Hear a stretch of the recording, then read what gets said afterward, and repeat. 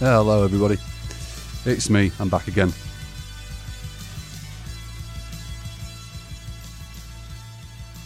Episode 15 of Near Perfect Pitch is forthcoming. Thank you for joining me this week. It's an assumption I can make because it's not live radio, so if you're listening, you are tangibly listening. So, as I said, it's number 15. Soon got to 15 episodes. Seems like yesterday I was fumbling through, banging stuff together, throwing them in a backpack and arriving at the station and saying, oh, I used to do this a few years ago, let's see if I can rekindle it. Instead of championing myself and saying I'm getting progressively better since the pilot episode, I think it's more fair to say that I'm getting progressively less crap. So let's hope for an incremented improvement upon the crapness last week and have it marginally less crap this week. That's what I strive to do each and every week for you. There's a lot of good stuff coming up this week. As I fade out the intro music, my chum's teenage fan club. We're going to hear some World Party and some Tricky very, very soon.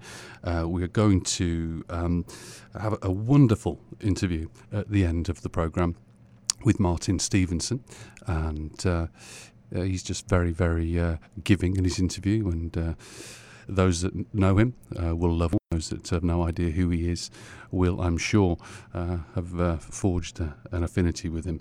Come the end of the interview, you'll just get a very good idea of the man behind the music. We've got the usual features coming up this week. We've got Tinterweb Time. We have got the obligatory Fall track. We've got GITS. We've got the acronym for Get in the Sea. We've got a Cover Me brace this week. We've got a couple. Just because, just one of those things. Maybe it's Olympic inspired. And having said that, there's what else we got here? Oh yeah. The Olympics are kind of thematic. We'll get to that later. And today is Sunday when I'm recording this, and it is the official kickoff of the English football season. In that the Charity Shield is all but finished. I'm not going to talk about that. Because it's my prerogative. But I'm still buzzing actually yesterday from Liverpool's 4-0 win against Barcelona, and then today firmly being brought down to earth with a thump after having lost 4-0, the same score, to Mainz away at Jürgen's old club in Germany. Lots of football banter that will be coming next week with the start of the season. Not an awful lot to talk about now, just a litany of friendlies, a lot of useless friendlies, a lot of posturing too in the transfer market. Looks like that Pogba thing is all but done, which is just the tin lid of lunacy, in my humble opinion, when it comes to money being expended regardless of TV revenues that are being injected this year and for the forthcoming goodness knows how long. Any road, let's try and make sense of everything and listen to some music and ground ourselves.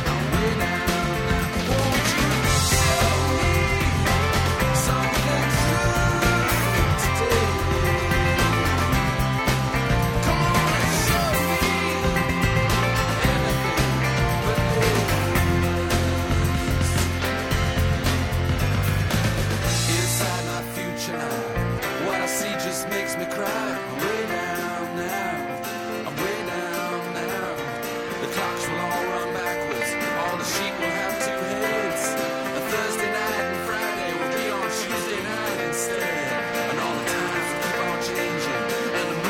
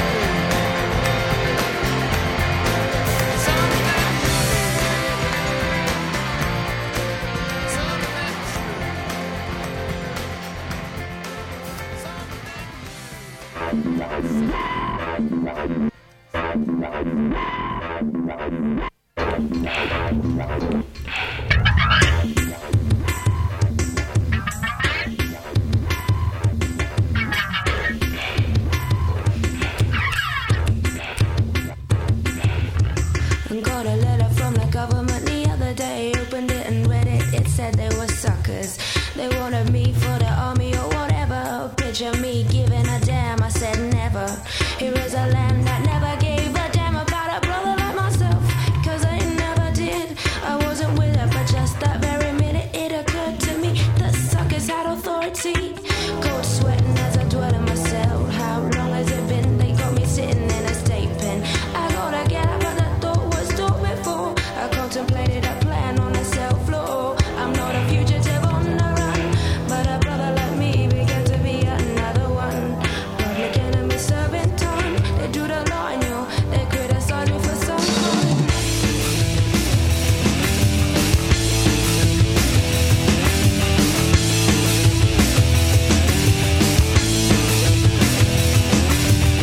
I've got a letter.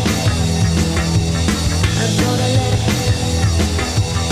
I've got a letter. Picture me giving a damn. I said never.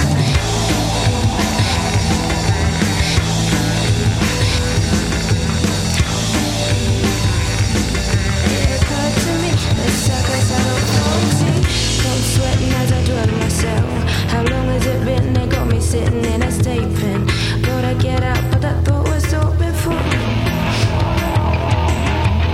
I got a letter from the government the other day. Opened it, read it, said they were suckers. They wanted me for the army or whatever. Picture me giving a damn. I said never. Here is a land that never gave a damn about a brother like me myself. Because I never did. I wasn't with it, but just that very minute it occurred to me that suckers had authority. Cold sweating as I dwell on myself. How long has it been? They got me sitting in a state pen. I gotta get up. That thought was thought before. I contemplated a plan on the cell floor. I'm not a fugitive on the run. I'm not a fugitive on the run.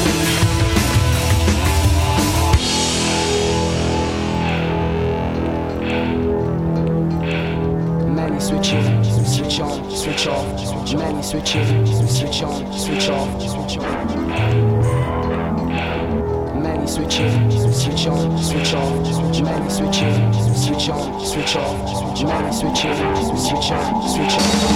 Nevertheless, they could not understand that I'm a black man, and I could never be a veteran.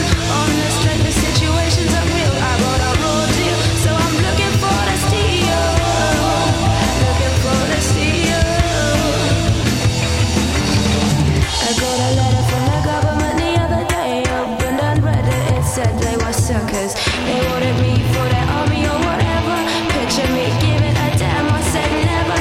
Here is a land that never gave a damn about a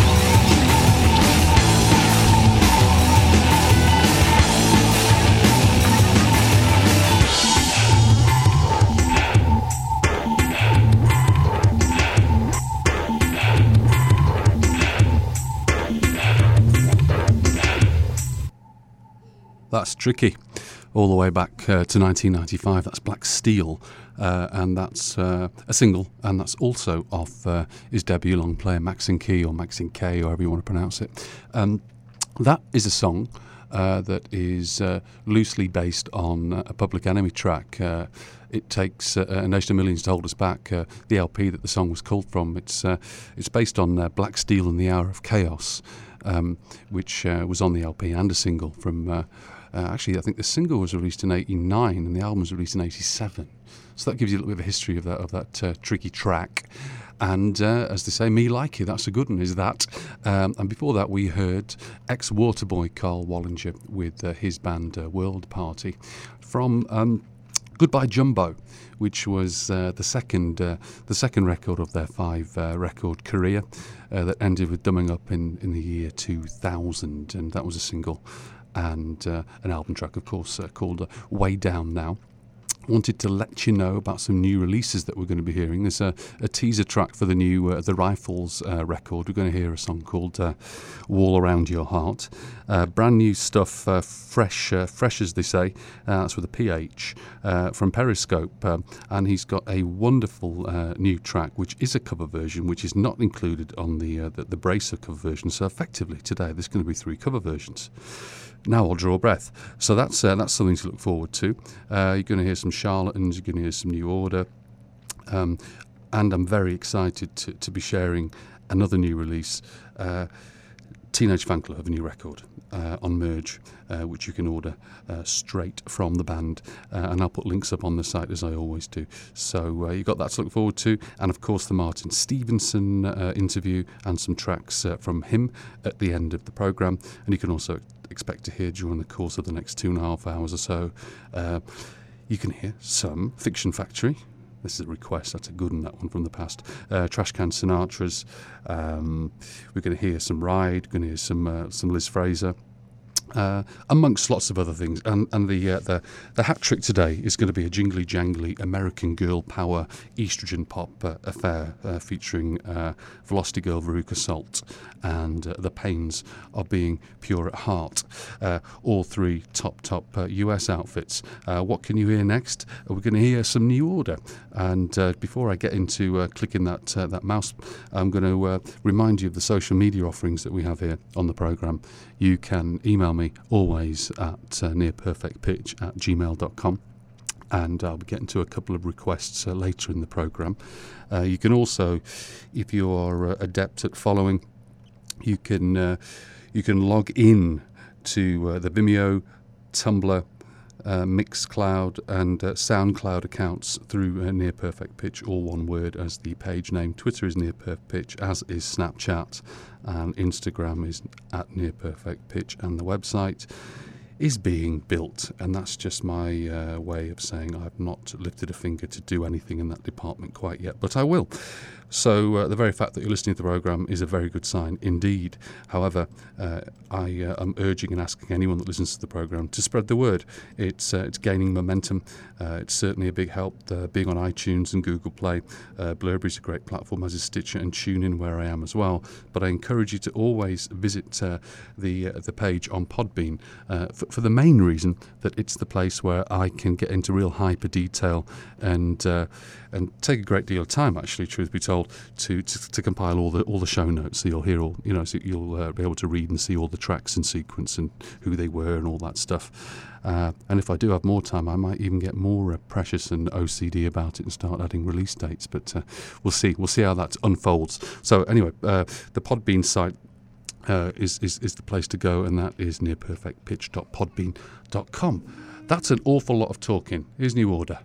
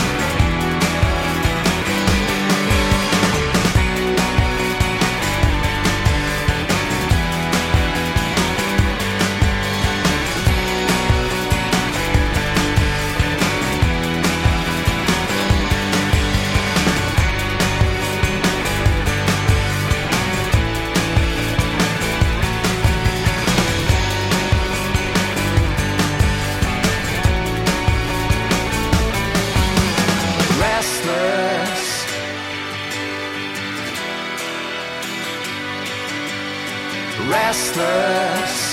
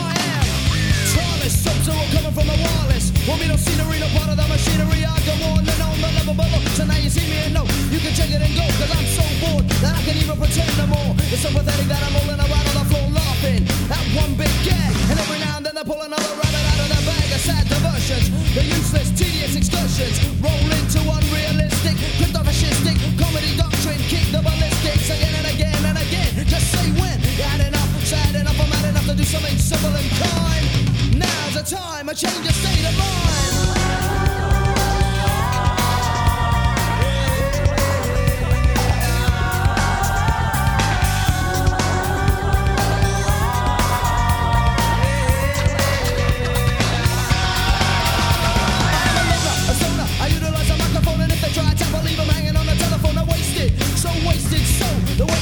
Just so they can go to try again. On the next step, on the next one. Come on and get some jet, some static. Solid state, automatic, sporadic and random. Cause nobody planned them. Anarchy, free thought, can't be bored.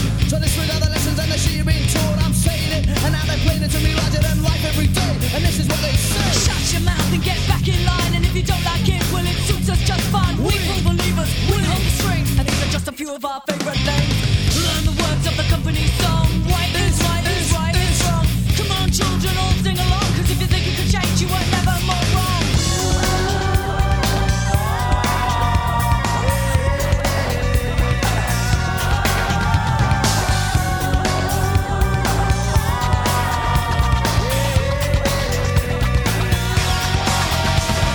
No, fuck that, you won't take me, you won't break me, and you'll never make me step in line or step much in time. When you can violate my body, but my soul is still mine. You must think that I'm fucking stupid, man. If you think I'm gonna hang with a program, some full schedule, I don't give a shit about what is or what isn't cool. I make the rules, I stand alone.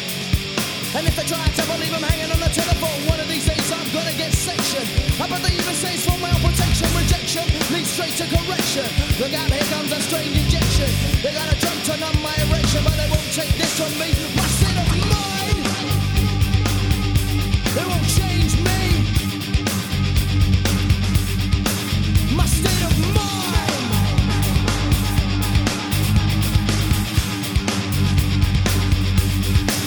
State of mind.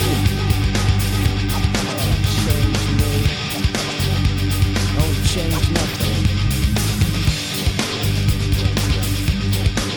State of mind.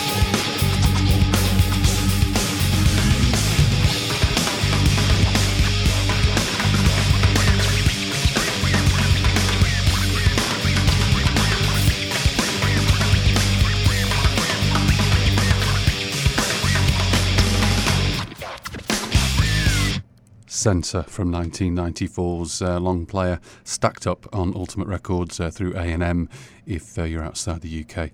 And that's States of Mind. They're now defunct as of, goodness knows, when was their last record? It was released in 2009. That's when How to Do Battle came out. And before we heard the Censor track, which could have rudely awoken you from any kind of restful state, we heard the extended 12-inch remix of Restless by that Manchester outfit who sold a few records called New Order, and that is from their latest long player called Music Complete, which was released at the end of last year. So I think we're up to date. We've heard thus far some World Party, some Tricky, some New Order, and some Censor. If you in the background can hear some youngsters, I think there's an open house here at the radio station, and there's some residual noise. So I'm not broadcasting and recording in a creche. I'm actually in the studio, but I can hear the noise, and if I can, it probably means you can as well. I'm going to hear something by Chingford's The Rifles. Now they've been around for quite a long time. They've got 4 long players under their belt, about 10 singles, and their latest record is Big Life. You can order Big Life from their website, which I'm going to give you the notes for. visit nearperfectpitch.podbean.com and you'll always be in the loop. Very simple to remember. It's therifles.me.uk, and you can order the record in its entirety there in various formats with various bundles, packages, and all that nonsense. You know the score, don't you? So we're going to hear something, a teaser track called Wall Around Your Heart. That's coming up next, and after that we've got a dedication for Gordon. And don't forget nearperfectpitch@gmail.com. Thank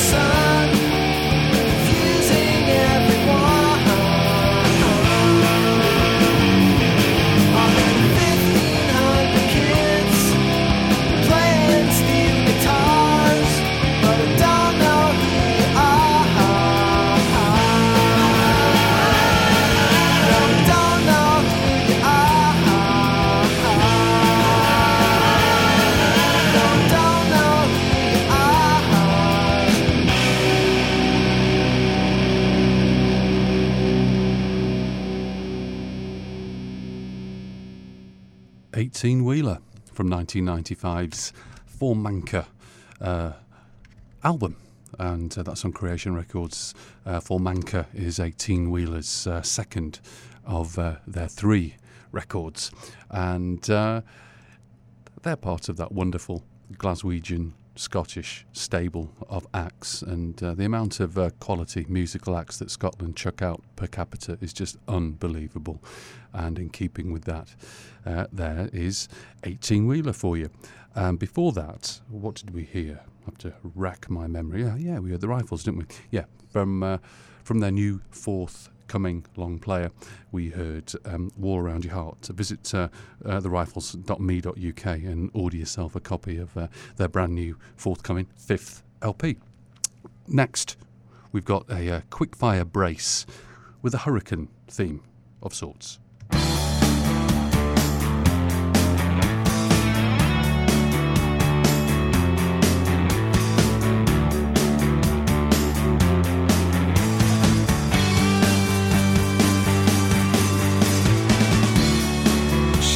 And life took its bend, laid a bridge right down. I'm crossing the oceans of sea.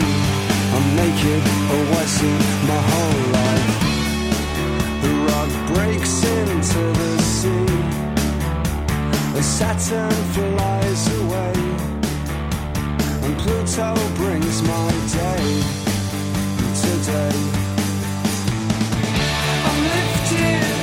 By a hurricane, and my fortune is alive again.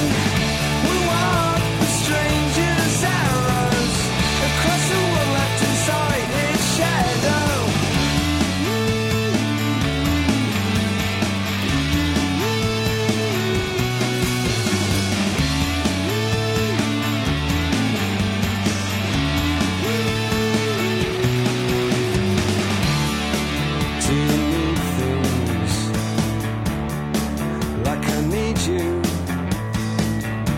Down on the stars with memories.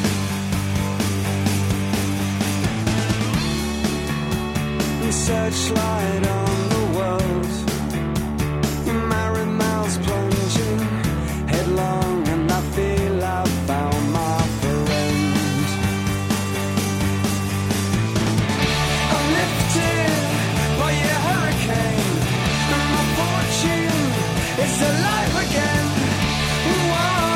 Strangers' arrows across the wall, left inside its shadow.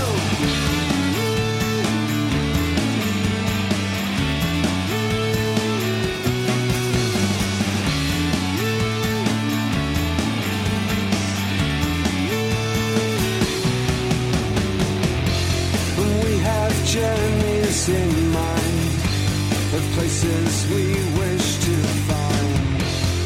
As we dream at night, embers build fires.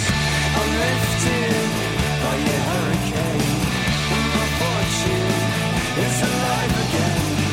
We walk with strangers' arrows across the wall, left inside its shadow. Firefly high, you move around on the stars. Fly high, you move around on the stars.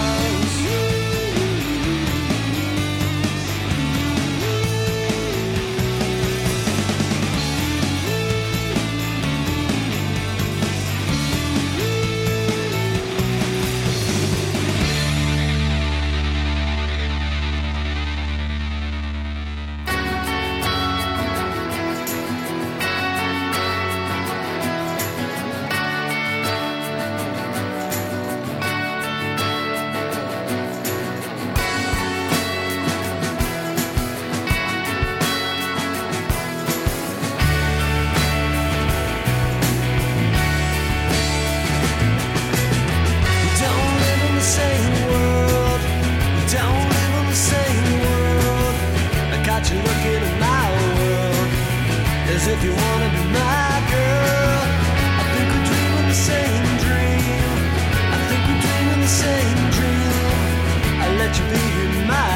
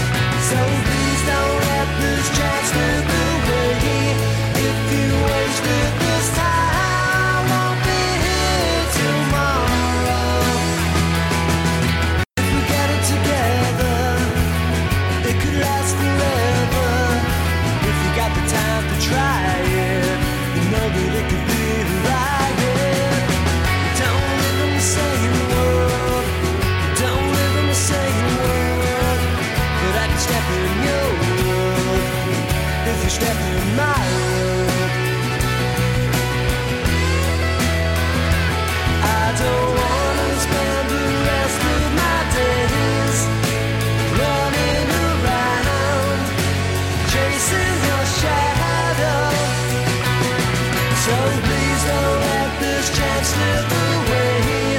If you wasted this time, I won't be here tomorrow.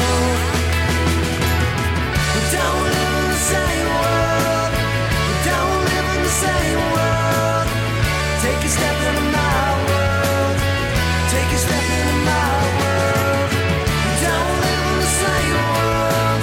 We don't live in the same world. Take a step into my world.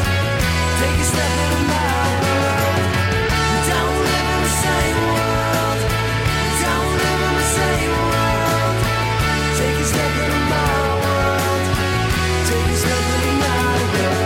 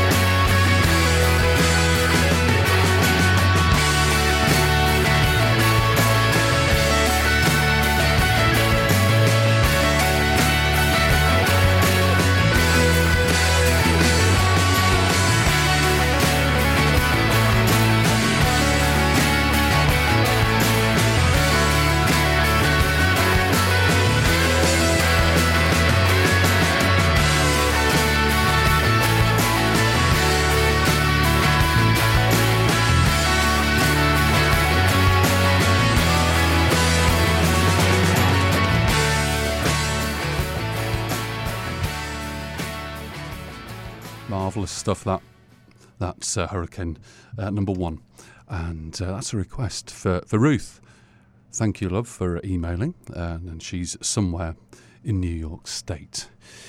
Big state, could be any number of places. So that does, again, I do like to prove that requests do work, i.e. I do read my email.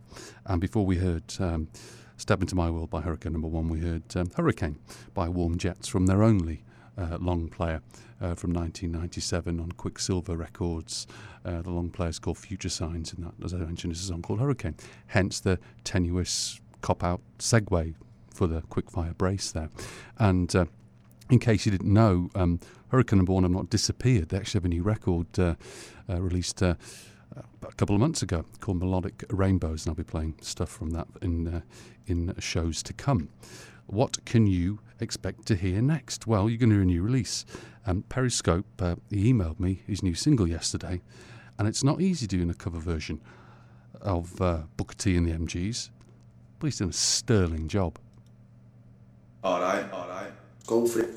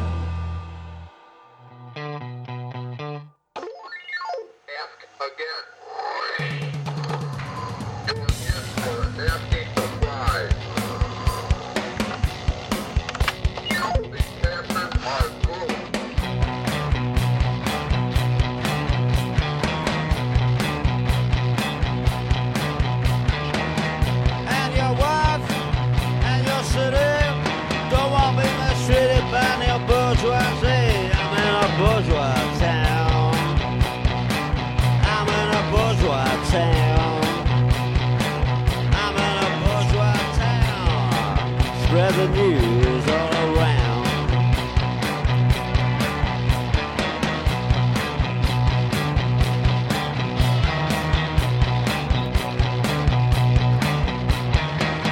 Open newspaper, what do I see?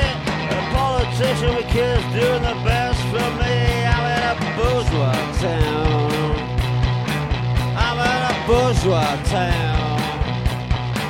I'm in a bourgeois blues. Spread the news all around. Wow, wow, wow, wow.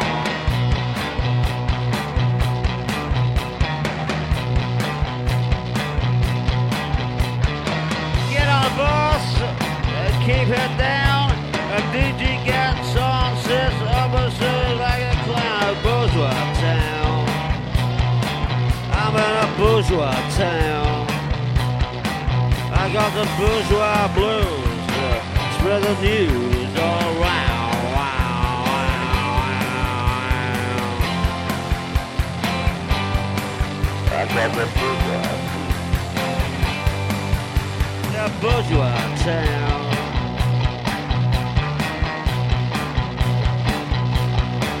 Now I go to park for fresh air.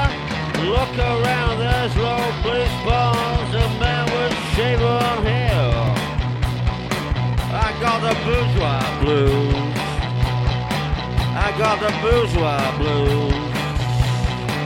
I'm in a bourgeois town. Spread the news all around.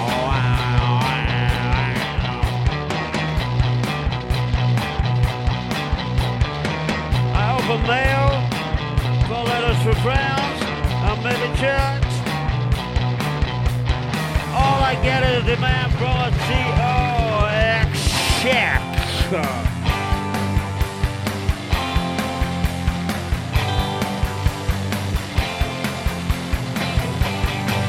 I'm in a bourgeois town. I'm in a bourgeois city. I got the bourgeois blues. Spread the news all around. Wow.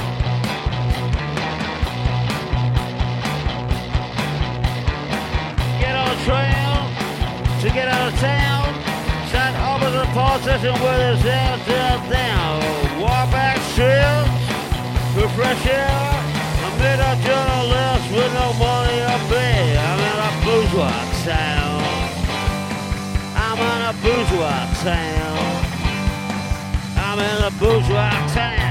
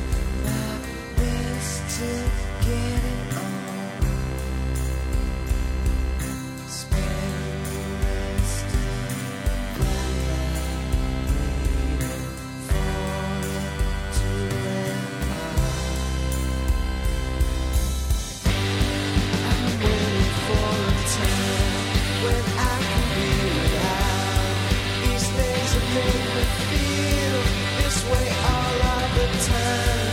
I'm waiting for a time when I can be without these things that make me feel this way all of the time.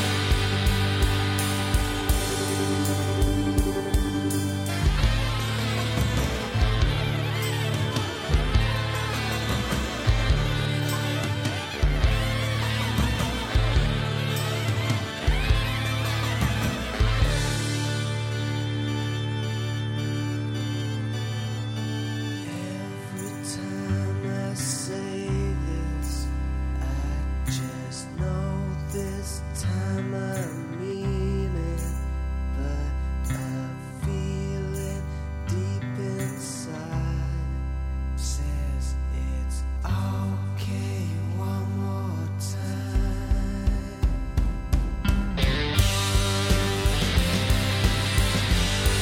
I'm waiting for a time when I can be without these things that make me feel this way all of the time.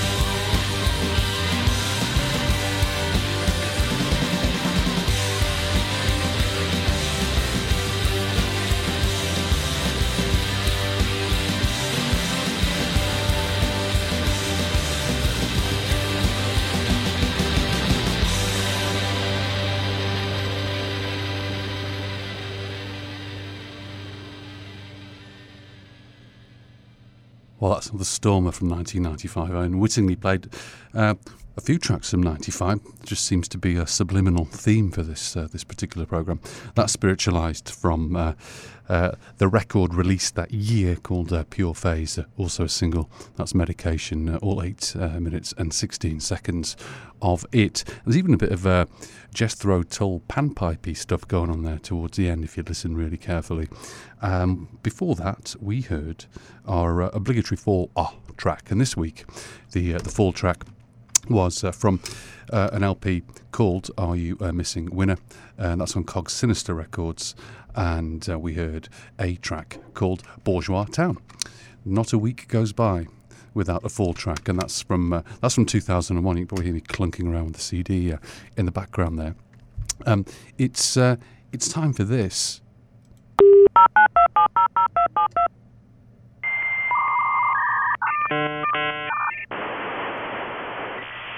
Well, that racket signifies that it's Tinterweb time, and it's a chance for me to share with you a website of the week, if you like. And this week, it's not something I stumbled upon. It's something I again received in my inbox, and I was very excited to receive it, but also disappointed that I couldn't take advantage of it.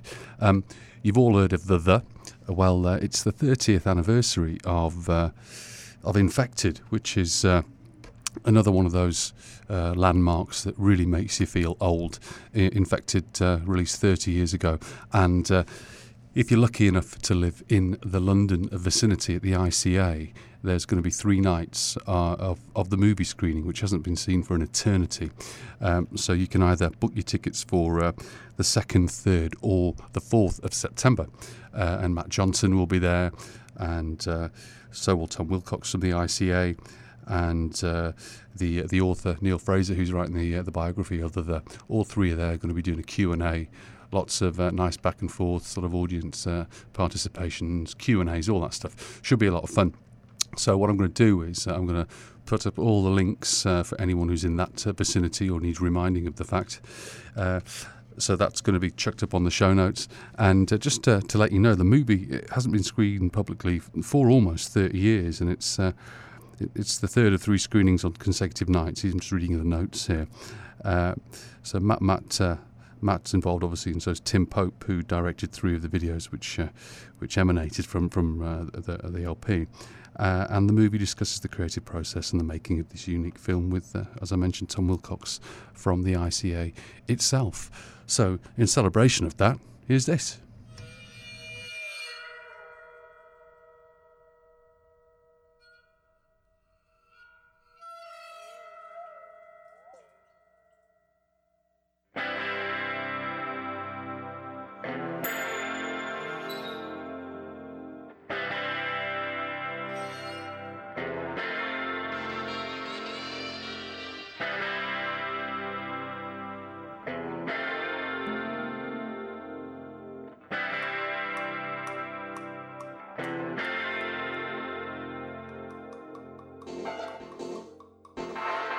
I'm a man without a soul, honey, yeah.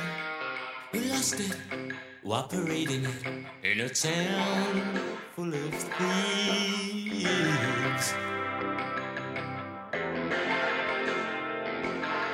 You see, I didn't want to be with any people I know, but God knows I didn't want to be alone. I thought if I acted like someone else, I'd feel more comfortable with myself.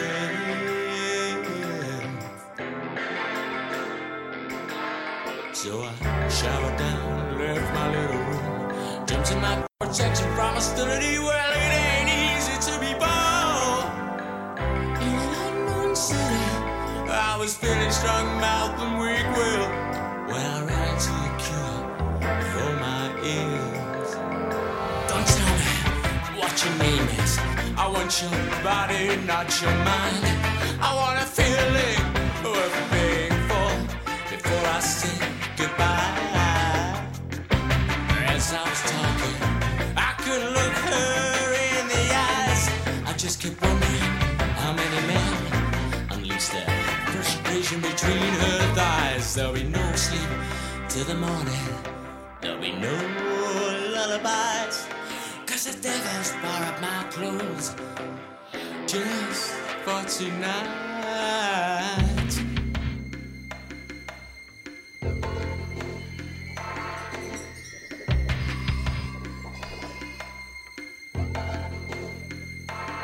Oh, my adrenaline was curdling like cream as I was being led by the hand through the sound of sirens and the distant noise of some drunken jazz band, through the stench of disinfectant that infected my head, through the darkness of a corridor into a stranger's bed. Well, I didn't want to hurt your feelings, honey, but I couldn't suppress my own.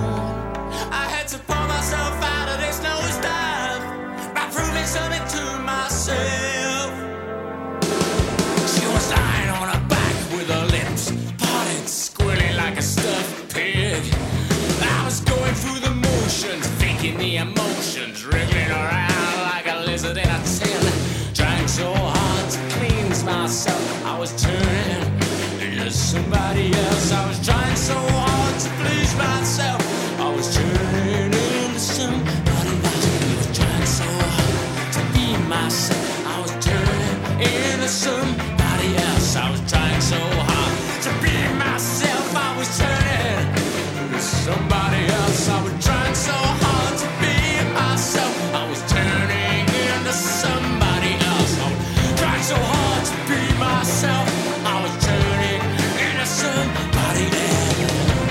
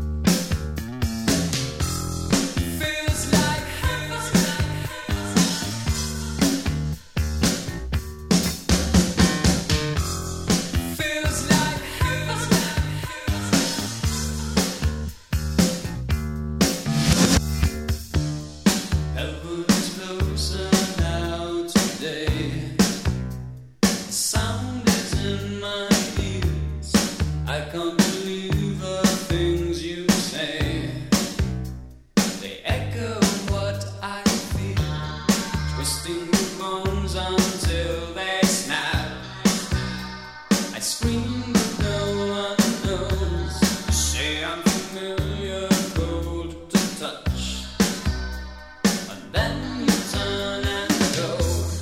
Feels like heaven.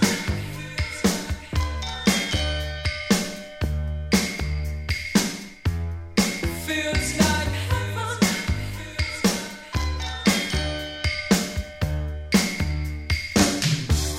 See how we plan for Saturn eyes, and tears to pave the way. I fought the fever as I knew. My hair returned to gray. Study your face and fade the rain. Too close for comfort now. We can recall the harmony that lingered but turned slow. Feels like heaven.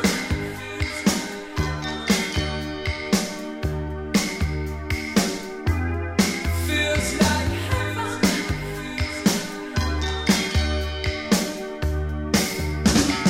You wanted all I had to give. See me, I feel. See me, I live.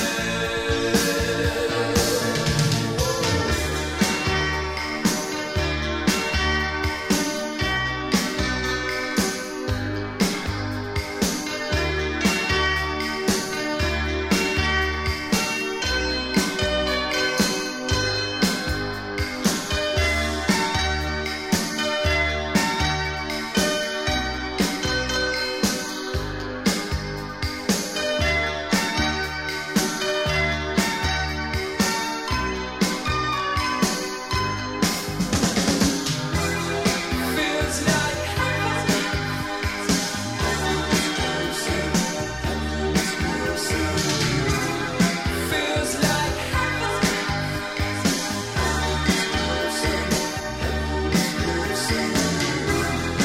feels like feels like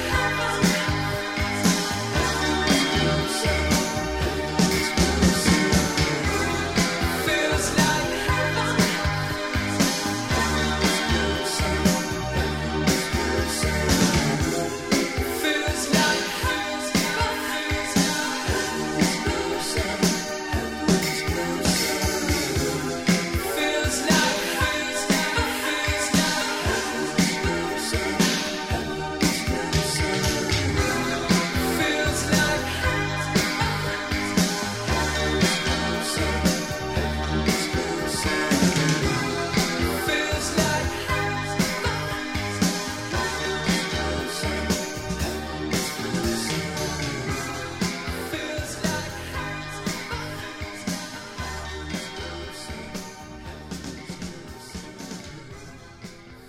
That's the 12-inch mix of Feels Like Heaven by Fiction Factory 1984.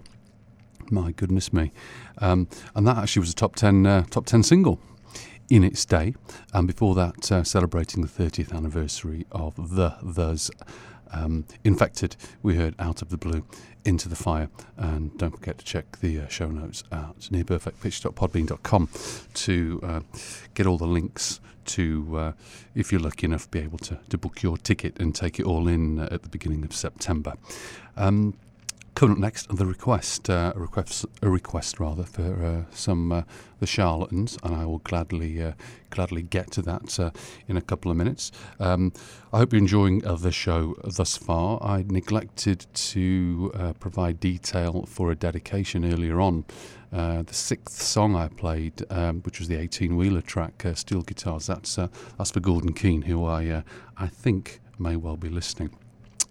If not, I'll make him well aware, so he'll have to listen at a later date. Coming up, as I mentioned, we've got the Charlatans, but I'm also trying to squeak in on top of our Power Girl American jingly jangly guitar pop hat trick. We've got some new material from Teenage Fanclub, which I'm absolutely thrilled to share with you. We're going to hear some Pooh Sticks, going to hear some Powder, and we're also going to hear some Trash Can Sinatras. But before we do all of that, we're not going to 1995, we're going to 1994 to hear the debut single by Marion on Rough Trade Records.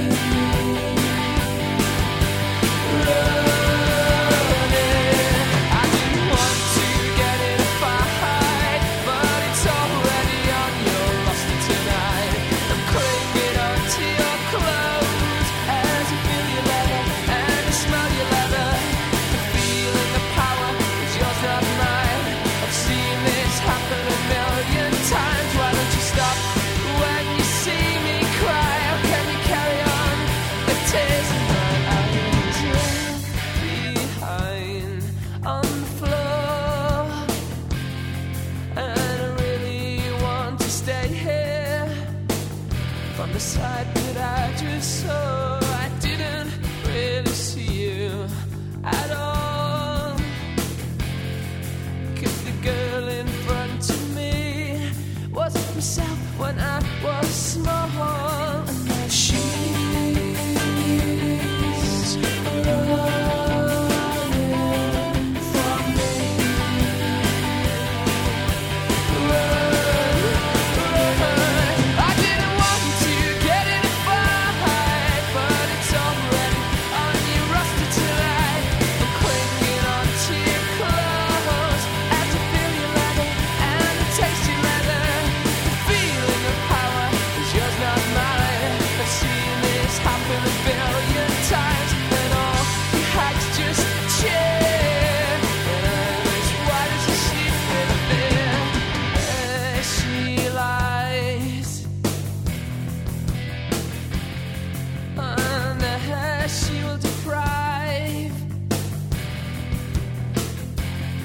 herself from being a family man, a violent man, because a family man, violent man. She's running from me. She's gonna run from me.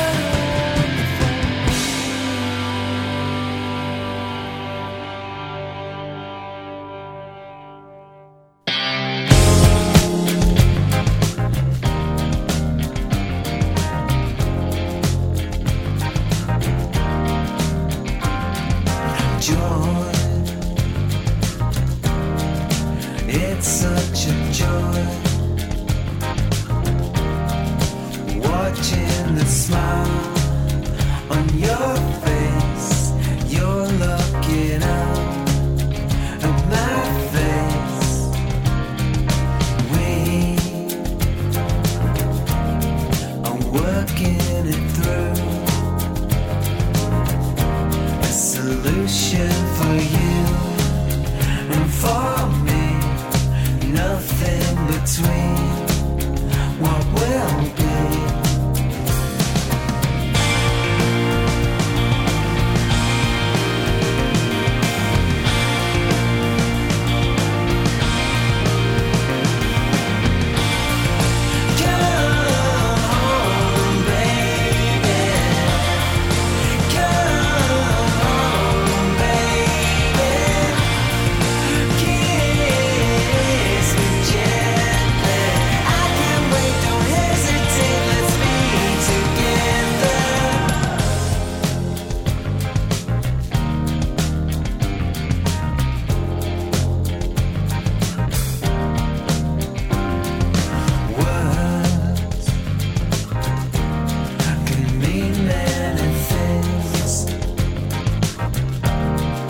Watching you step in time, leaving the bad days behind. No one can take your place. Maybe I'm out of step. Maybe I'm out of my depth.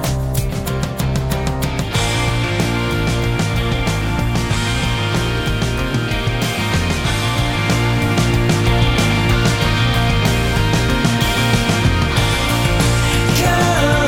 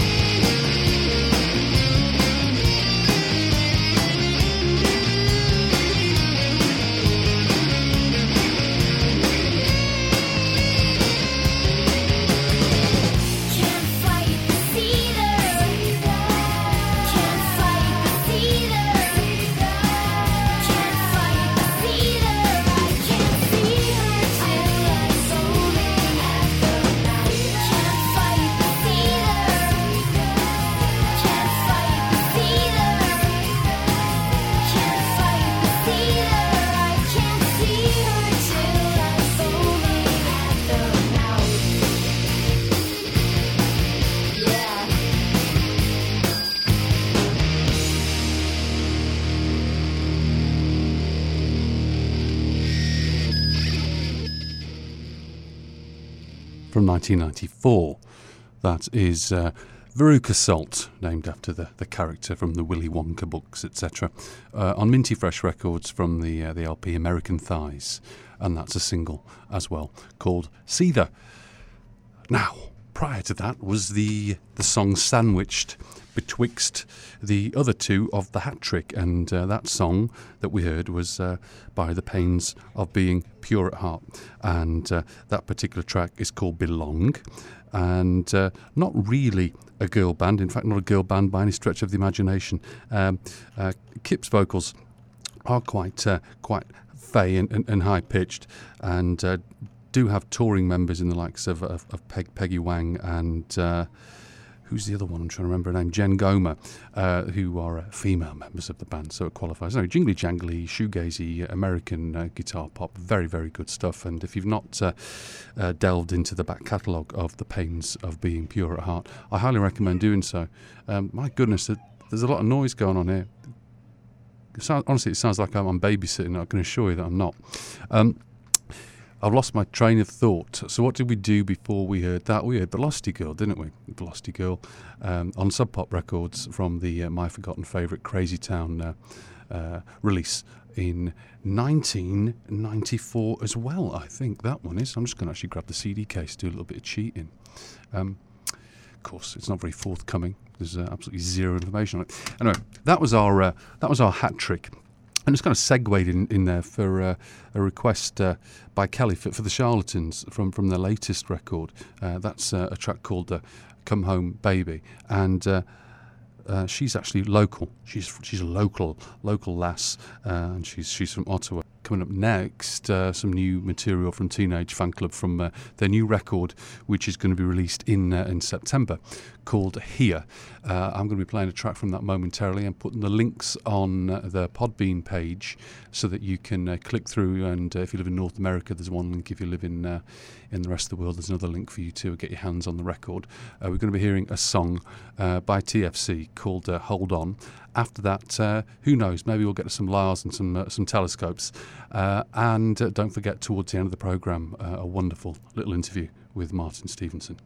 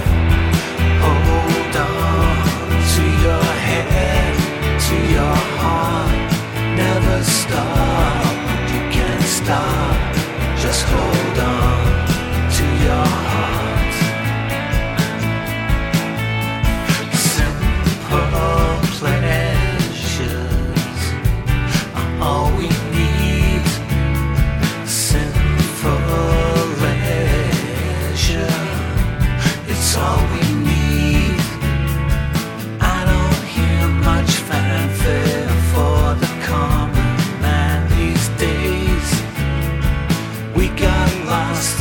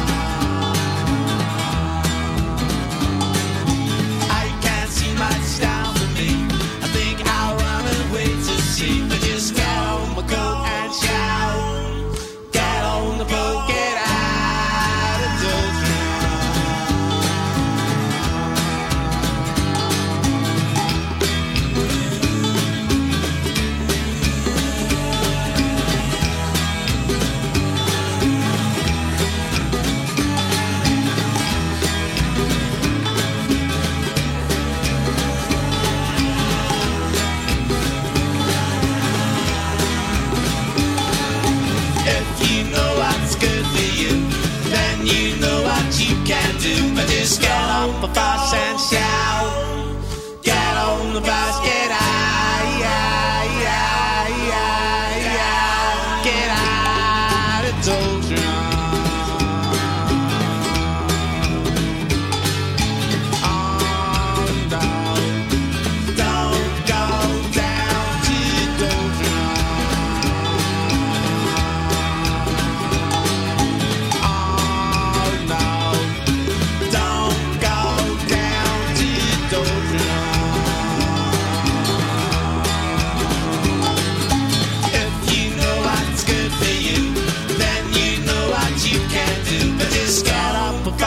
Shout, get on the bus, get out.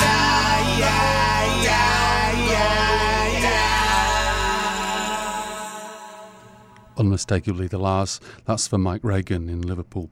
Bless you, sir, and thanks for being a mate. I'm going to fill you in on what we have been listening to as I look at the clock here, about an hour and 50 minutes in, which is more than halfway through the programme for episode 15.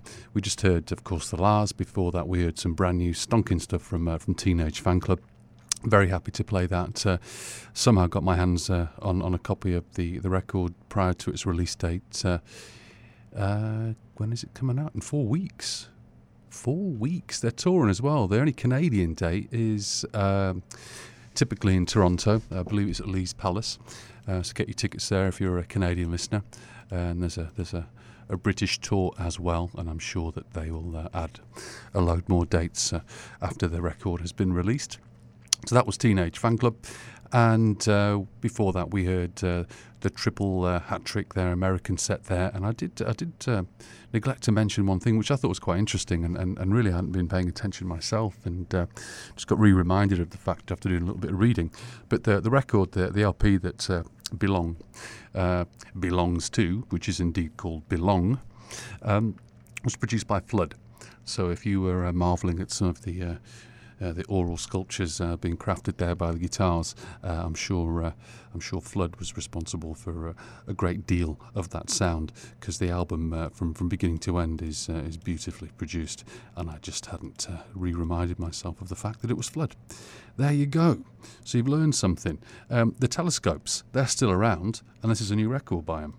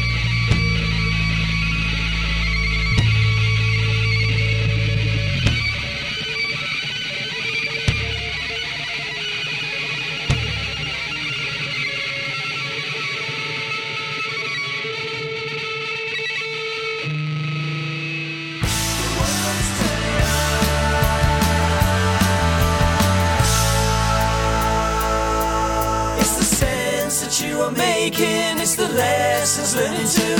Everywhere around the world now, they're turning on to you. The world is turning on. The world is turning on.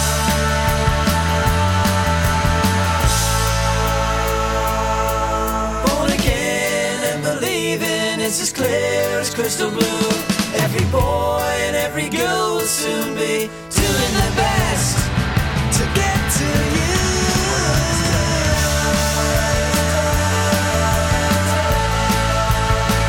The world is turning on.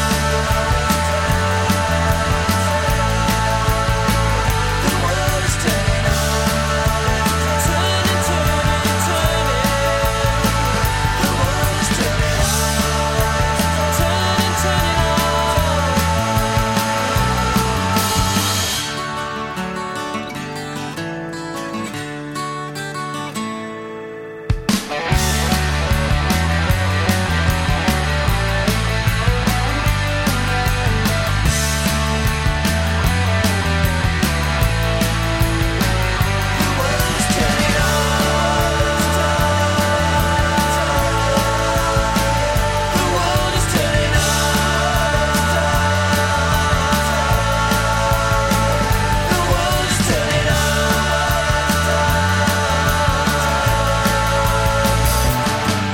That's the Pooh Sticks from the record entitled Million Seller on Zoo Entertainment Records from 1993, and that's also a single called The World Is Turning On.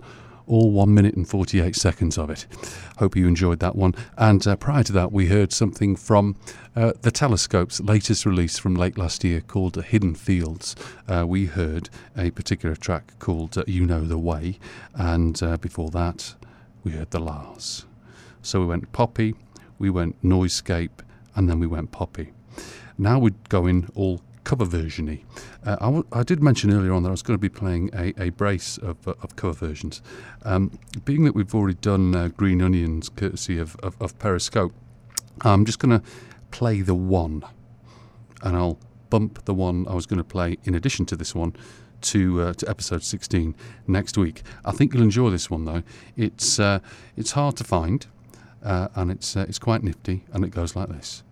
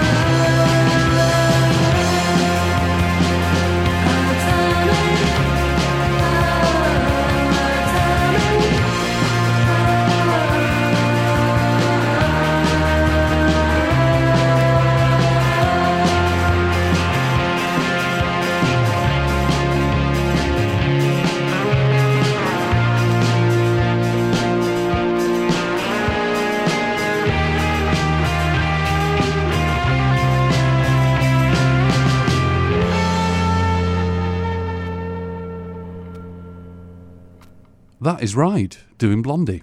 And the female vocals there are provided by Alex Taylor from Motorcycle Boy.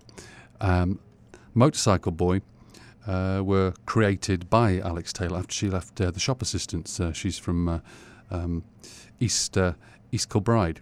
And during a tour, they were gigging with Ride, and in 1989, just before Christmas, they recorded. Actually, they performed a load of Blondie covers at the Jericho Tavern in Oxford, and someone recorded it, and the cassette was later reissued as a collectible, and then 2-3 years later on Fierce Records, a 7-inch version, which is the one I have, was released.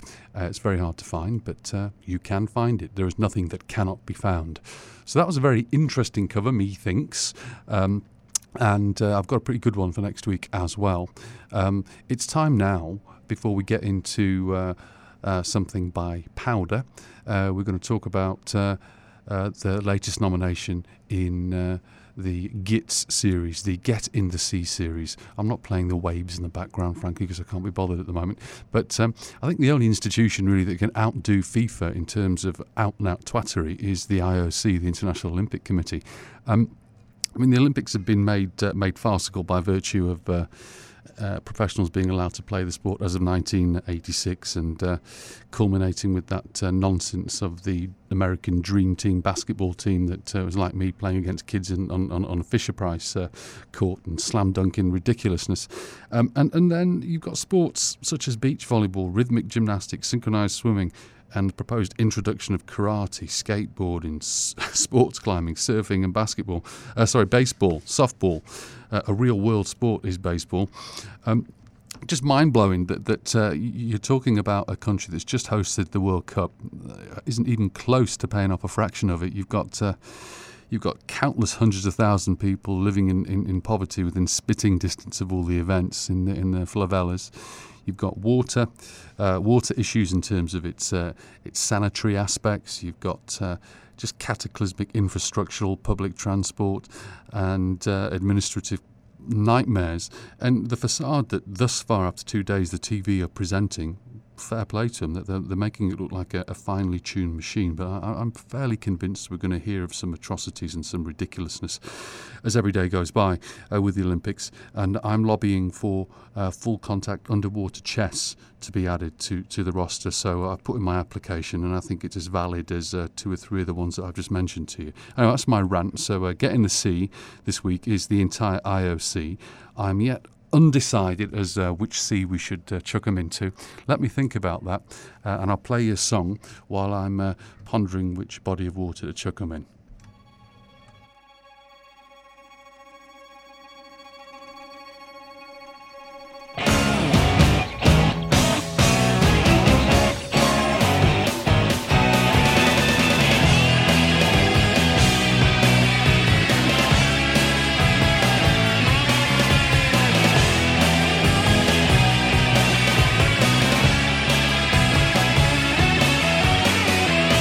You know you get me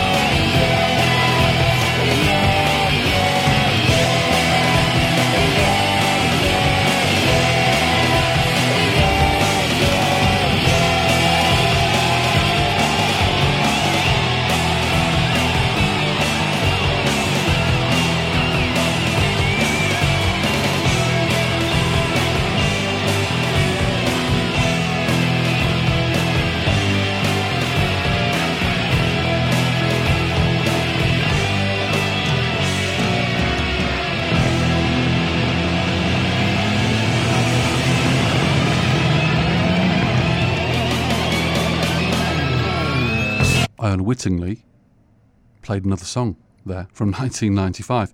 That's Powder, and that is Deep Fried. That's their third single on Parkway Records, and they only had one record in 97, one full-length MCM XCV, if you know your Latin for dates. She's married, is the lead singer, Pearl. She's married to Danny Goffey, drummer from Supergrass. An absolutely useless tidbit of information for you. So we are fast reaching the part of the programme where I feature the interview of the week, and as I've mentioned on a couple of occasions during the show, very, very happy to be sharing with you the fruits of a nice chat I had with Martin Stevenson as he was towards the end of his trip back to where he lives currently in Scotland, in the Highlands, after having just visited Newcastle, his home, where I used to see him pottering about Northumberland Street and all over the place. So I do hope you enjoy that. In fact, I know you will. That is forthcoming. Wanted to play a song. Actually, I've been listening to a lot of Cocteau Twins lately, and listening to them to death, to be frank. And Liz Fraser, of course, the lyricist, lead vocals. Liz hasn't been exactly prolific since the Cocteau Twins. Since Cocteau Twins, there's no "the" there. It was easy to fall into that trap, isn't it? Stopped recording after they stopped recording. She's really only recorded on her own, but doesn't really count really, as This Mortal Coil, and that was during the early 80s for the work that was chucked out on 4AD Records. She did record a record which subsequently was not released, a full length on Blanco y Negro Records called Underwater. And the last thing that she's recorded was in 2009. It was the Moses single on Rough Trade Records, and I think that's actually still available because it was a digital download as well. I'm going to be playing a remix of the title track Moses. After that, I will be playing some Trash Can Sinatras, and then we'll be getting into some wonderful Martin Stevenson and his dainties.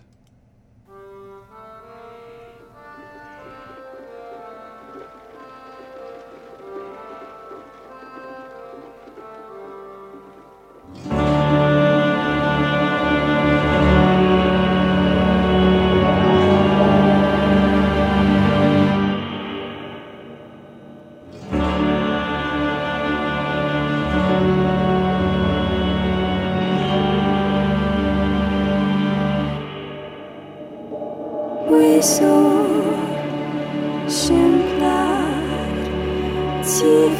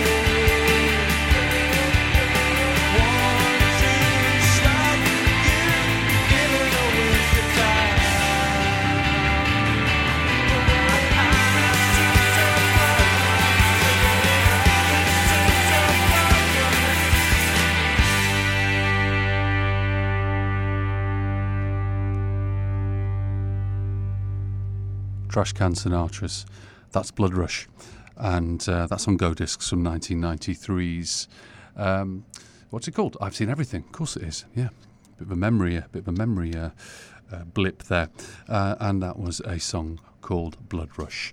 Great band, Trashcan Sinatra, still going, still touring. Do check them out. I'll be playing them on occasion. I think I've already played 2 or 3 tracks in previous incarnations of the podcast. Now it is time for the Martin Stevenson section of the programme. Martin, he started his career recording in well before. He's been doing a lot of work before 82, but he first saw light of day in terms of a record being released in 1982 on local label Kitchenware Records, where the likes of Prefab Sprout and others were housed. Two of the most critically acclaimed records of Martin Stevenson's are Boat to Bolivia, Gladsome Humour and Blue, which were the first two records to be followed by, with his incarnation of the band and the Dainties, Salutation Road, The Boy's Heart, There Comes a Time, which is a compilation. Then a live record came out in early 2001. Then it was followed by Western Eagle. Then a Town and Country Club gig in Camden was put to press in 2011. California Star was released as a free record, so I suggest you go and hunt that down if you want a nice introduction to Martin Stevenson. And Haunted Highway from 2015 is the latest and greatest. Martin's going to be embarking on a rather large UK tour to support the 30th anniversary of Boat to Bolivia, the first record, and that is similarly going to be re-recorded and released as essentially Volume 2 of Boat to Bolivia, revisited and reinterpreted, retooled and repurposed for 30 years later for today. So I'm going to be playing a couple of Martin Stevenson songs. I'll have a brief chit-chat, then there'll be the interview, and I'll be back for one last song.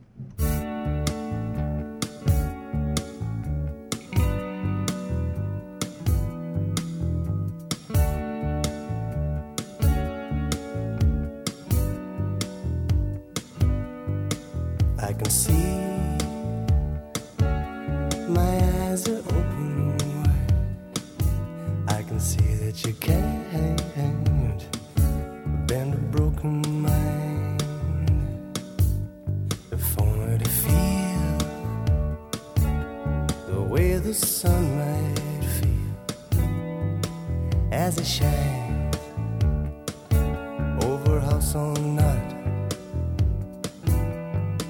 house on night.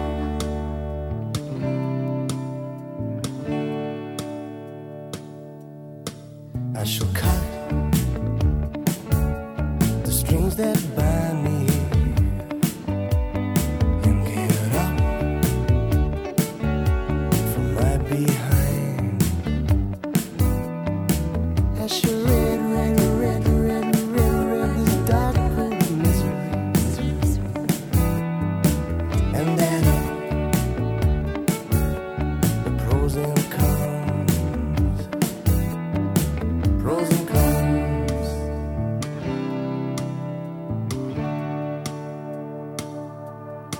I can see clear the moonlight man carries me, I trust.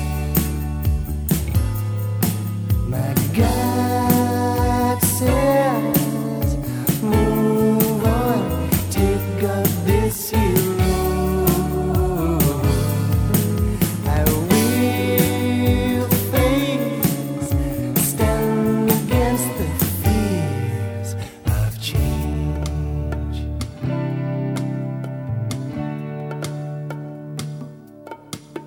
To feel the way a child might feel, to free the shattered mind, to push, put her to higher things, and let the daylight in. I can see clear the moonlight man carries me, I trust. My God says, move on, take up this hero.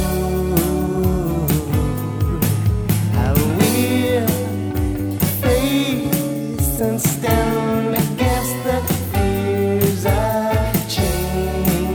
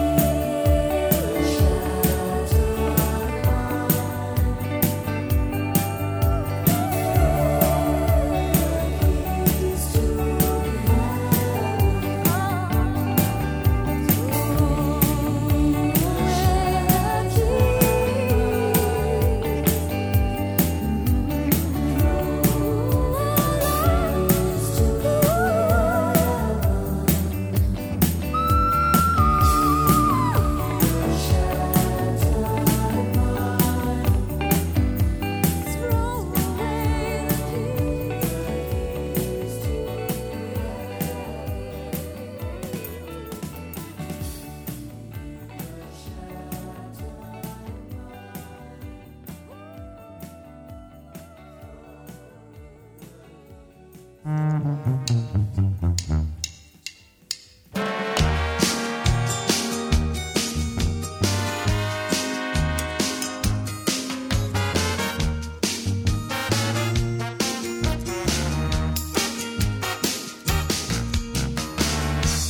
Bill I got a ticket. I'm proud, I'm getting with it. Tell Bill I got a ticket home. Too many nights bumping and grinding. Lord leading me that salutation road. Tell Bill I got the first train home. Salutation road, I got the first train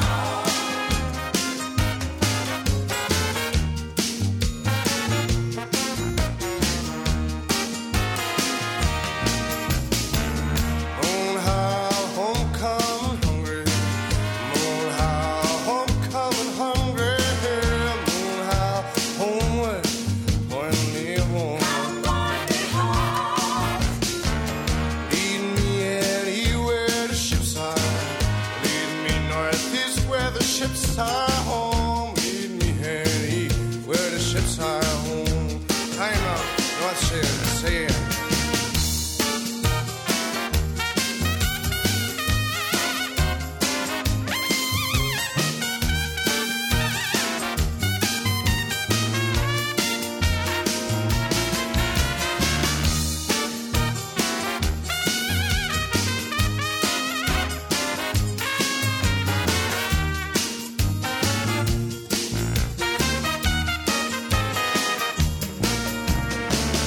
Tell Bill I got a ticket. I'm proud, I'm getting with it. And tell Bill I got a ticket home. Too many nights bumping and grinding. Lord lead me that salutation road. Tell Bill I got the first train home. Tell Bill I got the first train home. Tell him Fraber.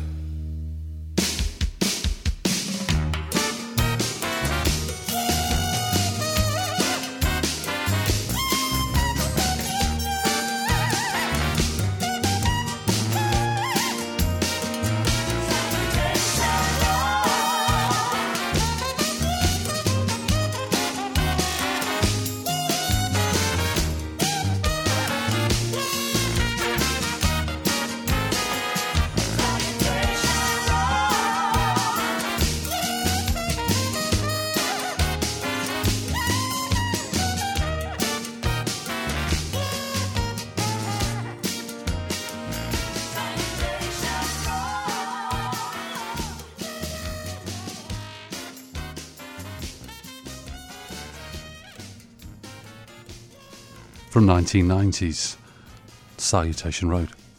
That's the title track. Martin Stevenson and the Dainties. And prior to that, we heard from 1988's Gladsome Humour and Blue, the album prior to Salutation Road on London Records. We heard a track, and one of my favourites, I Can See. Stay tuned because we're going to be getting right into the interview. I hope to goodness that at the end of the interview you've learned an awful lot. And I was just absolutely blown away by the humility and the love of the man.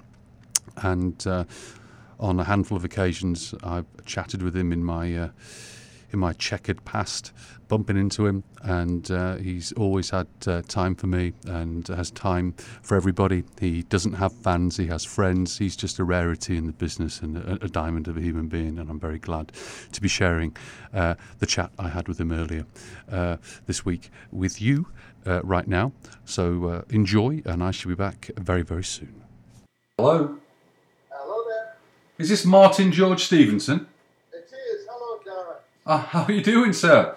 I'm not too bad. I'll try and find a lay-by to pull over. Oh my goodness me, you're not driving, are you? Yeah, I'm driving towards Ayr at the moment, actually. I've just had a really mental week. I've been moving houses. Oh, for goodness sake. Well, I can always call you back, Martin, if that's... Sorry, Darryl, let's do it now and then get it done, because yeah, I've Great. How are you doing, Phil? Oh, we're all right. Thanks very much. Yeah, very, very good. And just delighted to be talking with you. And happy birthday to you. Thank you very much, Dara. That's very kind of you. Are you? You said you're in transit. So where are you between? You between dwellings? Are you moving stuff up to Scotland? What are you doing? Yeah, I've been living in the Highlands 20 years. Yeah.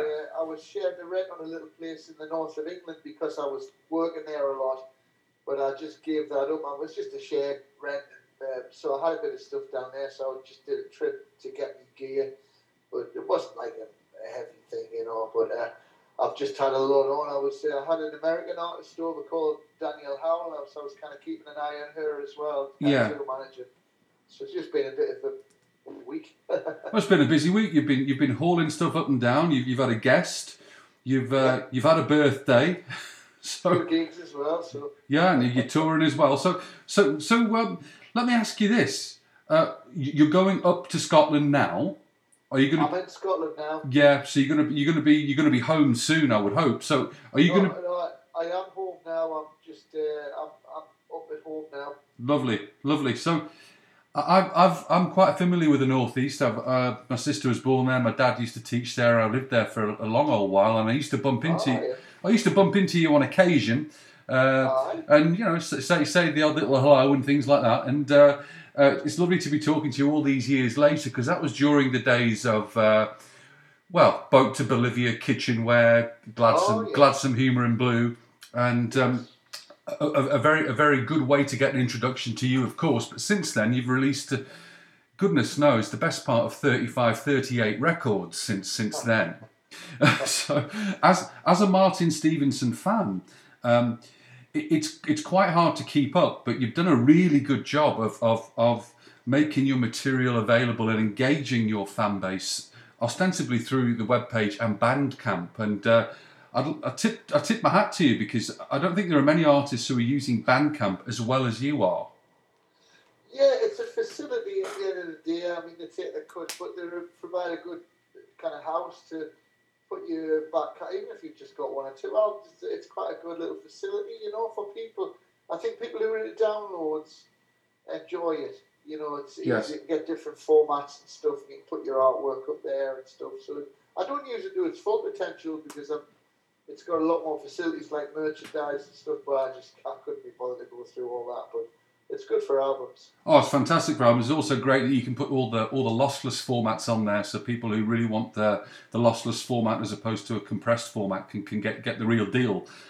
Yes. Yeah, so you've done a really good job over social media in terms of engaging a fan base, because after the critical acclaim, of course, of the first handful of records. You very much made a concerted effort to go out on your own and become your own machine in terms of marketing, etc. So, I mean, that was a long old while ago, and it was a long time before what you probably deem a trend. It happens more often than not now for purely fiscal reasons more than anything else. Yes. Is that what you recognised back then? I know you want, as an artist, to have control from everything over the aesthetic to the producer, your post-production, the art and all that stuff. But what was the driving force behind you to do it a long time before most anyone else? Well, what happened was there was a girl called Jane Cooper. Yeah. And she, funny enough, like the Dainties did our kind of last tour in '92, when I kind of folded the band for a while. And because I went off grid, you know, I did some solo work and all that. And our last tour was in '92, and Jane Cooper was a student in Aberdeen at the time, and she went through a trauma, which I wouldn't want to go into, but she went into a trauma, and she was recovering from a trauma, and it was her first night out after recovering from a trauma, and she just happened to see the Dainties. It was a complete chance, and so it made an impression on her. She remembers starting to get well after that, and she always had a special bond with the Dainties. But we were kind of off grid after that, and disappeared. And then she started trying to track us, and it was in the end of the 90s when E-groups were starting. Yes. And she formed an E-group, which it first started with 3 people, then it went to 6, then it went to 30, then 50. When it got to about 50, she managed to track me down. She said, look, there's a really magic thing happening here. There's a guy in Russia, there's a guy in Worcester. Really exciting. This is pre-MySpace, you know. Yes. And I said, well, I'll tell you what, my perception where I'm at the minute is totally anti-industry. If you imagine the psychology of how it used to be, you'd have the Colonel Parker with Elvis. You know, Elvis is the demigod, the Colonel Parker is the devil, and the flock is the audience. So they form their flock. So what we're going to do is, I'm going to give up being a demigod because I'm not even a fucking demigod anyway. We don't have the devil because we don't have the manager, and the flock is the E-group, and I'm going to join the flock. So we're going to become like a mini factory, and we're going to work together. My art is just literally an asset that I share with the group. So I happen to have this. So it started with an album called The Lilac Tree, and I submitted that to the group, become a member of the group. That's like giving up the power and becoming part of the group rather than the demigod. So it was a spiritual practice, and it was very unique with the consciousness of it. You know, it wasn't Marillion trying to make money out of their fans in a clever way. The only other people that did that at that time was Fish, you know, at the time slightly after, I think. That's right. But the concept was definitely a cosmic move of like giving up power and becoming more. It was like a communistic type, a spiritual communistic approach. Yeah, it was. It's sort of holistic communism. It's very cool. Holistic communism, that's a good one. So everybody funded. We did the crowdfunding thing, but in a really nice way, not the way Chris Divitt will charge you £500 to have breakfast with him. I mean, who the fuck wants breakfast with Chris Divitt, you know? Oh, for goodness sake. Charge us 500 quid, never mind we pay him, you know. I hate that side of crowdfunding, you know. Come and stand on the stage, we'll take £300. Fuck off, you know. Let the people come on the stage anyway, you know, and treat them like what they are anyway, which is the same level as you demigods, you know. So I was anti all of that shit. And we had a successful little album called The Lilac Tree, and we all funded it. And what I did was did a song at the end of the album with everybody's name who supported we all bought a copy. I bought a copy as well. Yes. And, it's quite... how we did it. Well, it's an unheralded thing that you did, and there've been people who have concertedly tried to copy that, but you've always had a very organic relationship with your audience in that you've never... Martin Stevenson, as I said... You know, I'd be walking down Northumberland Street and I'd bump into you, and you'd have the time of day for me. Absolutely, Darren, because the awareness is that we're brothers. You know, we're fucking, you know, I'm an entertainer, I play music, okay, and that's nice, but fucking hell, you know, you do things that I can't do, and we're brothers. And anybody who wants to sit in a dressing room with champagne and the right shit sandwiches is missing the point. Oh, you're absolutely right. It's about connection, you know, and giving up power and sharing power, you know. Well, as I say, you've been an organic flag flyer of this kind of movement, and do you feel still detached from the industry? The way, obviously, it's a broken machine. We know that it's a broken machine based on greed. But do you feel further and further disassociated with it? And when you bump into other artists, are you trying to preach this gospel as well?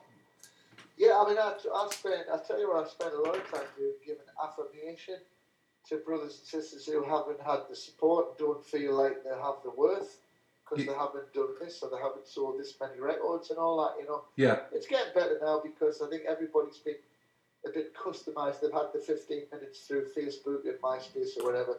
But I did spend a lot of time giving people affirmation, saying, hey man, you're all right, you know.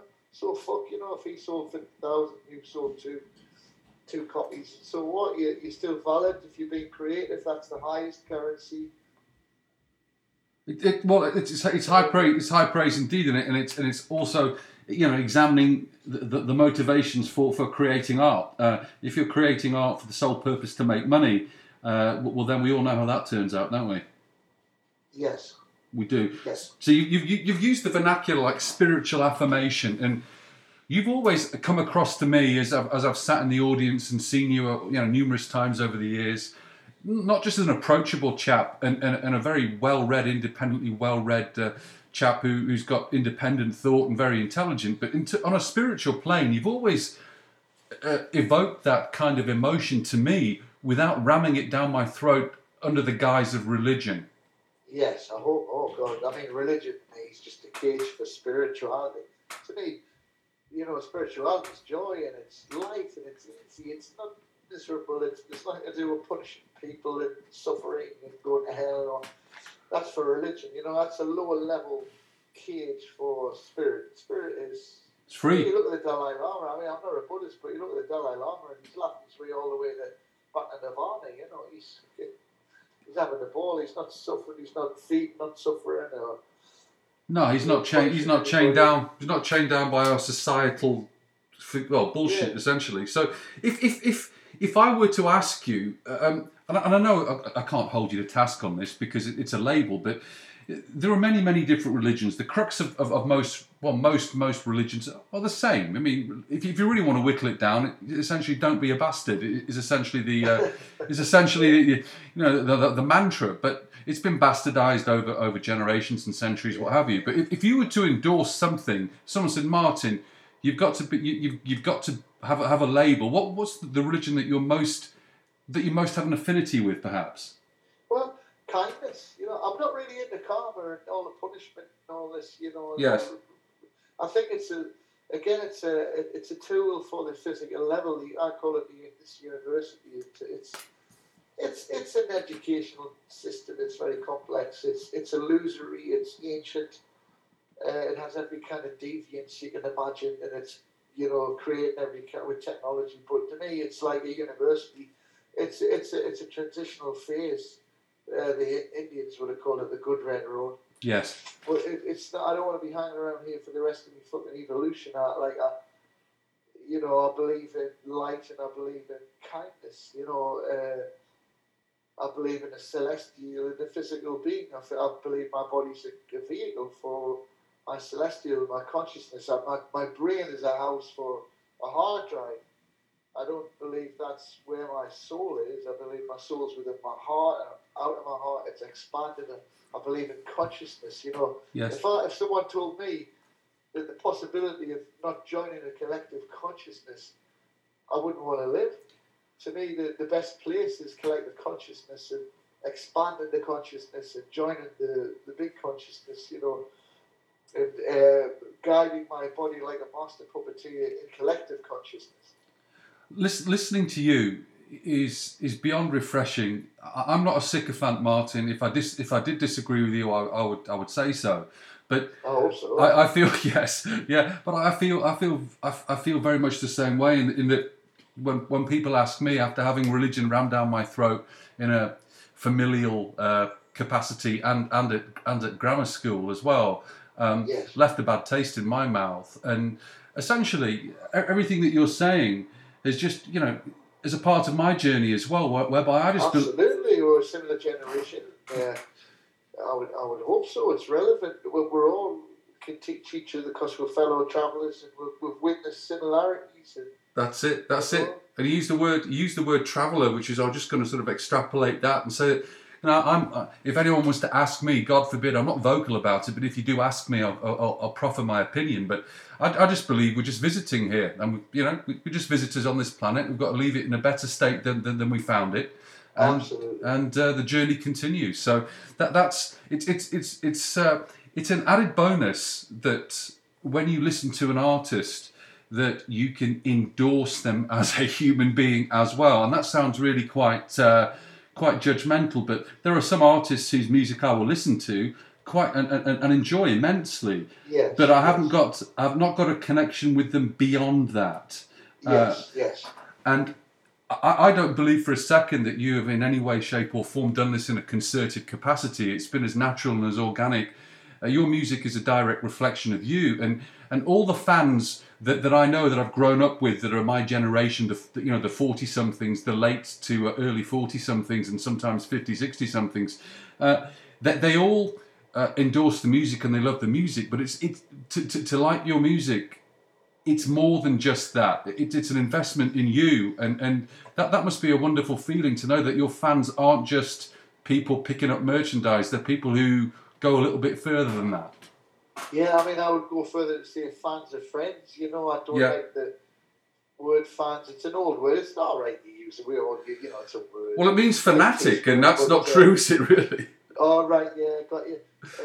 I have a joke that the only fans I've got are the ones you can buy in Maplin or, Radio Shack, That's right. Oscillating You know, fans. Yeah, we're friends and we're all learning together. And what I've noticed at this age now, going to do little gigs and that, whether you're playing a little art centre somewhere or somebody's house or wherever. Yeah. The nice thing is I get out there and hang out with people and chat, find out what's happening, how they're feeling and that. Because I'm interested, because that's why I got into it, because I'm interested in them. And it's wonderful. People just want to tell you where they were, what they were doing when they were in their 20s, because the music is our shared thing. Yes.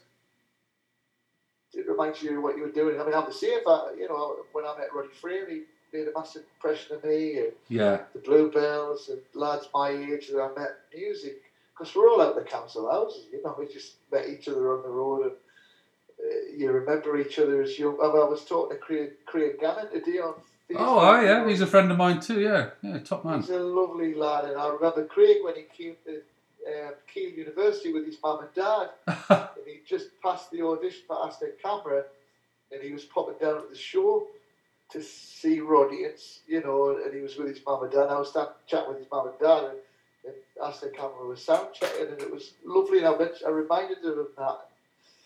It's things like that, Yes, absolutely. And I'm sure that you've just got an absolute litany of musician friends and these what other people deem as fans. I'm sure you've just got countless people who remain in touch with you, and that must be a lovely thing for you. And there's a great currency out there, Darren. I know that you're aware. I tell you, aware. It's nothing I can really tell. I know that you understand it. There's a great currency out there, and I call it goodwill. Yes. It's a phenomenal currency. It's way beyond money. And you create goodwill, and it's so precious. You realize it's like trust. You value it. You try to always nurture it, share it. And everybody, you share goodwill with somebody, man. It's phenomenal. Well, the net result is always positive, and it's everything you say resonates with me, and I'm so glad that I've caught you in one of these moments so that the listenership will be able to share this as well, because of course the listenership are going to be a healthy mix of people who have heard of you, who haven't heard of you, who or know a little bit about you. Either way, everyone's going to benefit. Everyone's going to benefit from this. Yes. Let's talk about, if you don't mind, the revisitation of Boat to Bolivia. Yes. Now, I understand you're going to be recording that live to tape. Yes. Now, when's that going to be happening? It's done. It's done. Okay. At the moment, we did it a little while back, and it's because it's the 30th anniversary, and we wanted to show the band's take on the album now. That's and it. put Yeah. a double album out with the original and now it's amazing. Actually, it sounds quite amazing. Did you record it to, as the note said? Did you record it to 1-inch tape and then mix it onto 1/4-inch? That's right. Well, we recorded it to 1-inch tape, the majority of it, but then we had to continue the process digital. We had to convert it for edit stuff like that. Yeah. It would have been on fucking years. You've been there forever, wouldn't you? Well, that's so that process. How long did it take? Because I mean, to revisit it first and foremost must have been a wonderful thing, because in some ways it must seem like the blink of an eye. In other ways, it must seem like an eternity when that record came out. The songs we have in the set, like Little Red Bottle and Running Water. Yeah. So the band know them pretty well. The kind of characters that have been around a long time to the band. And there's maybe one or two that we haven't played a lot, like Candle in the Middle, so we just kind of have a run it. But you get to this age and we can all play, and we've been around so long, you just say, oh yeah, try it in this key, just my voice might have been a bit higher there or whatever. You just have a bit of fun and stay relaxed. Because the song's it's a different take every time. I could have recorded Boat to Bolivia the day after, and it would have been slightly differently. It's like a game of football, sometimes you perform differently. That's it. No, it's absolutely true. So you're happy, obviously, with the end result. Yeah, it's sounding really good, actually. Yeah, fantastic. It's not over the top. It's a couple of songs a little bit brighter. The vocals are really strong, and it's interesting. For me, it's interesting hearing what John Steele does, because he. That's it. Yeah. I thought he put some fantastic guitar on the first album, I like the solo in Colleen and Little Red Bottle and Running Water. Really, really great guitar player in there. Yes, yeah.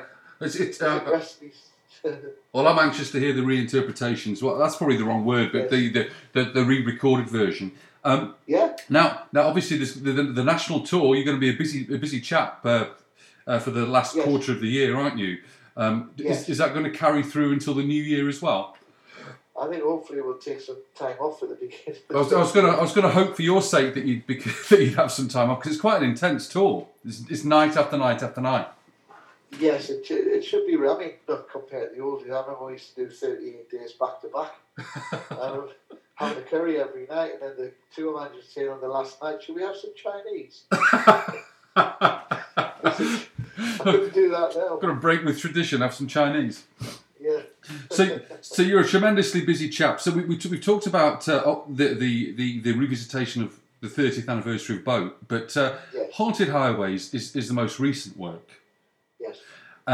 For the people who aren't overly familiar with the record, where was it recorded and how long did it take? It was a collection of songs that I have at the time. You know, I might find one that never got used for a past album. It's like getting a team together. Oh, that'll do. You'll do. Yeah, I'll have you set forward. You know, wingers. It's like putting a football team together. What's the last one's the goalie or the drummer? Yeah. That's right. Yeah, you find your goalie. Your title track's usually your goalie or your.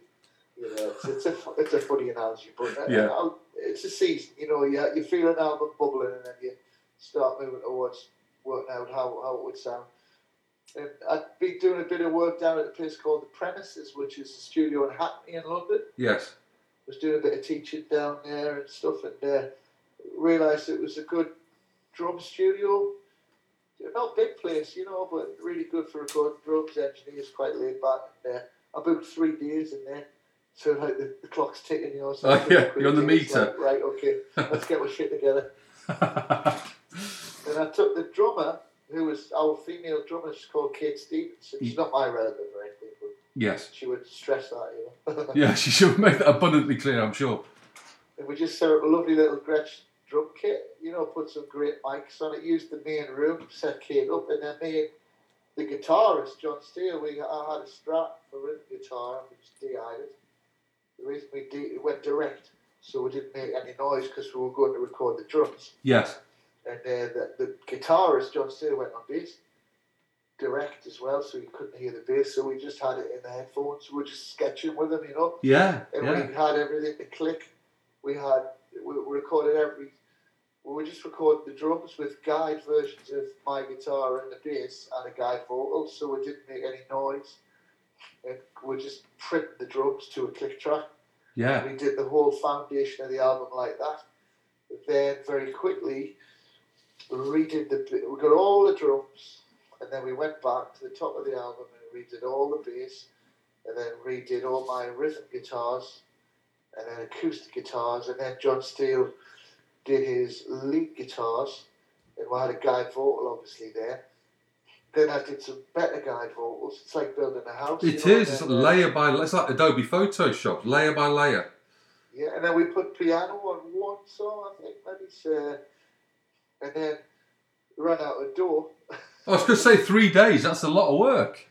Got all of that done in 3 days. Oh, we did back and forth with a guy called Alex Smith, who's Gypsy Dave Smith's brother. He's in a band called Moving Pictures in Australia. He's really good singer. Right. And then we got out of the studio, paid 600 quid, got the hell out of there. Fantastic. And I didn't do anything for like 6 months. Then we shipped it all up on a USB stick to Airdrie. Yes. The studio in Airdrie. As you do, yeah. A friend of mine, Stuart McLeod, who I did the album Airdrie and Western Eagle with, and he brought it all in. And I went down there and did my vocals, did a little bit of acoustic guitar, and then he went in the mix, and he mixed it in about 4 days and mastered it, but he's a very, very good engineer. I was going to say, I know Stuart McLeod. I didn't realise you worked with him. That's fantastic. That's an education for me. He's a mate, so I'm going to talk to him about that. That's great. Really rate him, like he's the guy in Airdrie has Beetroot Records. Yeah. Yeah, he's a top man. Big fan of Stuart. Yeah, he's an excellent engineer. He's been number one, you know. He's what you call your go-to guy, yeah? Absolutely, mate. He's an excellent engineer. Great musician as well. Is it the same? Guitar on some of my tracks. Well, I always get him to do guitar on one track. Nice. Is that sort of a tradition that you have? Yeah. Now, is it the same? Can the same be said for mixing and mastering for Mark? Yes. Yeah. Yes. Yeah, you've got a good team around you. Oh yeah, absolutely. I mean, that's the key. I mean, you surround yourself with very, very, very good people here, and who also not just in terms of the product, but you're culturally aligned with these people to be able to get the feeling across. Yes. Yeah, it doesn't have to be. If you could get the right people and you just know how to work together, it shouldn't be a pain. Should be fairly smooth. Should be a joy. Now, are you? You're a very giving chap. But what are you listening to and buying lately, if anything? Are you? Have you bought anything of late that you've particularly enamoured with? I just picked up a little Ford Fiesta, 2002. I love it. It's like it's got 45,000 on the clock. It belonged to an old carpenter around the corner from us, and I love the little car. And it's a Fiesta gear, and it's got a little wood panelled dashboard, and it has a cassette player. Fantastic. That's just like going back, and it's a gear too, so it's got a little bit of pep as well. And I've been pestering my mates. Anybody who's got any cassettes, just put them in this bag, please. And I've my favourite tape. It's got to be Bob Marley. I'm just listening to Bob Marley all the time. Brilliant on Ferric Oxide. That's excellent. Cruising around. Great Marley, man. His records are fucking great. He's a great artist. Oh, you can't not have Bob Marley's entire catalogue and listen to that every once in a while. It's a pretty grounding thing. I would imagine it's a little different in a 2002 Ford Fiesta gear with all the road noise, but it'll have its own romance. Have its own romance attached to that. Is there anyone all these years that you've been gigging and you've been playing and recording, meeting people? Is there anyone that you'd like to work with that you haven't had the chance to yet? I never really thought about it actually, because I don't see it as a social climbing thing. Cracking! No, not in those terms. Just purely for your own interest. That's enjoyment. I mean, I love. I love Richie Havens. Unfortunately, he's passed. I was going to say that would be tricky. Tim Buckley, I love Tim Buckley. Anybody alive, Yeah, but Tim Buckley. I get the drift. I mean, you're a songwriter, that's for sure. I work with anybody. I like it, socially. I love trying to encourage people. I mean, I still think like a table tennis player. I'm not really. I never saw myself. The music was a second thing, it was the secondary thing. I was really at table tennis when I was a kid. When I came into the music, the so-called music industry, I didn't think like that. I couldn't understand why everybody was so competitive and they were trying to be famous and all this. I used to think, this is terrible. Yeah, it's completely against the grain for you. I'm sure it was. Yeah. It must have been even on Kitchenware. I mean, it's not a massive label, but it was still parented by a major label, and you get the same kind of fallout and the same kind of nonsense, don't you? Well, I used to go in the office and there was a big bag of cassettes, and I'd say, "What's that?" And the manager would say, "Oh, it's just people who want to be on the label." I'd say, "Well, have you not listened to it?" He says, "Well, do you want me to kick you off and put somebody else on?" I said, "I'm not saying that. I'm just saying, like, have you listened to it?" Yeah, I fucking have got time to listen to it because I'm working for you. You fucking. It's like, well, I'll take them home and I'll listen to. Well, you be my guest. It's like a miserable bastard. Yeah. So I would listen to loads of them. And I'd say, "Well, have you heard this? It's fucking brilliant." And he'd say, "I don't want to know, man. I've got my roster now." And I'd say, "Oh, well, that's a shame." And then I'd go to a pub like in the early 20s. The barman wouldn't serve us, and then I realised he was in a band that couldn't get on Kitchenware, and he was angry with us, and I'd feel really bad. Blaming you for it. So it was like, there's lots of that stuff. Well, Kitchenware was notorious for releasing quality acts, but the roster at any given point was never remotely as large as most indies, was it? No, it was quite close, it was quite small. But that was, I would say the first 2 or 3 years of Kitchenware, I was in love with being on the label. I was really into the family thing, Yes. And I would say I kind of got broken hearted when when they got, you know, the band's got a bit bigger and they stopped interacting. That was my period. Yes. When we didn't have any money. So, yeah, it is a tricky time for you in more than one way, I'm sure. But you used the word family there. Would you mind? Oh, it was brilliant. Man. Would you mind talking about your own family? Did you get to see them often, being that you're slightly more north? Not as much as I'd like to. I mean, I was with my daughters yesterday, actually. Yes. But the oldest daughter, she's in a band called El Cid, and she's doing her own thing. She's just a total individual, you know. Great. She's great. She's quite shy, but a quiet person. You know, she's not in any. She's really not into fame. She's into art and music, and she does it because she loves it. You know. And she's just a regular, nice kid. And the youngest daughter, she's lovely. She's just been in Sheffield for 3 years, finished studying, so she's got the summer off, and she's into art drama, and she's just a nice girl, you know. And you see them as often as you can. Oh yeah, absolutely. I must admit, I saw the photo you put up yesterday, and you look proud as punch in that picture. Oh, just happy to be with them. They're nice people, you know. Like if you have children, yes, and you see them showing the high intelligences, which to me the high intelligences are grace, kindness, you know, compassion, lack of greed.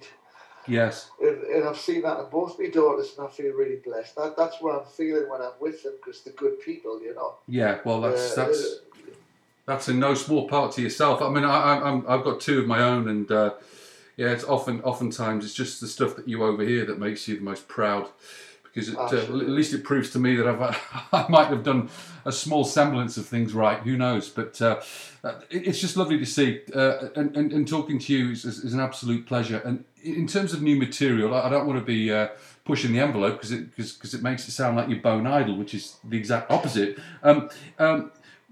We're going to have to wait a while for something new, because I mean, Boat's going to come out, and Haunted, it's less than a year old. So, is there something slated for the next calendar year? Do you think? Yeah, I've been there. I was brought up in a little place called Brady Square in Washington Town in Weir. Yeah. And I've started working on that because through Facebook, there's loads of people I only knew between the ages of like 2 and 12. Yes. And it's lovely connecting with them through Facebook, and just people. We talk about, like, you know, the scrapyard that used to be down the bottom of the street, the train, you know, stuff that like everybody's got, you know, in their lives. And there's little things, like little gems, like Brian Ferry was from the same street as me. Yeah, yes. And he's you know, there's like little things like, if I saw Brian, I'd say, I bet you got your hair cut, Brian, at Jimmy Chadwick's. And he would laugh his head off, because he did. You know, and I know stuff like that, so I'm going to do an album that's about that stuff, and I might even ask Brian if he fancies doing the backing vocal or something, or doing a lead vocal on and having fun. And I'm getting some of the people that have known the community just to come up with ideas for song titles, because there's it's like in every community, there's millions of characters. Brilliant! It sounds like a music from the community centre. Yeah, so I've got the concept, and I've got loads of little songs, great little ideas, and I'm going to go and do it. I have a friend called Malcolm Cutts, and Malcolm's a SES warrior. He's a phenomenal guy, but he's a lovely man. You know, we're very different, but we're warriors in different ways. But he's a beautiful guy, and I was always like a bit like his older brother when he was growing up. And when I was 14, he was 11. He used to sit. There was a white wall outside the local pub. We used to sit there on the summer nights and with 2 acoustics and play Let It Be by the Beatles, and the drums would come out. And he was only 11, you know. And there was like these trees that were on the grass in front of where we lived, and they were like planted in a square. We used to like put wool around and turn them into boxing rings and stupid things, you know. Well, you know, trees are massive now, you know. And I was talking to him about he lives down south, and we're like laughing. I was saying that tree we used to like run around. I said it's like fucking huge now, and so I want to sit on that wall with him. That would be fun. On the same white wall with a couple of acoustics. Yeah. Oh, there's nothing like the evocative warmth of childhood memories. It's just unbelievable, isn't it? And I'm sure everything is as vivid can be when you go down that road and you. It's funny because I've reconnected with someone that my old next door neighbour, and one of the immense benefits of Facebook is just that, is realigning with people. Absolutely. And I've realigned with his brother, his twin sisters, and everything. And it makes you think. Had we had that technology when we were kids, we would have kept in touch with a lot more people. We can't, because I feel like there's lots of people in my life that have sort of drifted away and fell off through no fault of anybody's. But now now there's no excuse. If you really want to be in touch with somebody, there's no excuse not to be. It's wonderful, you know.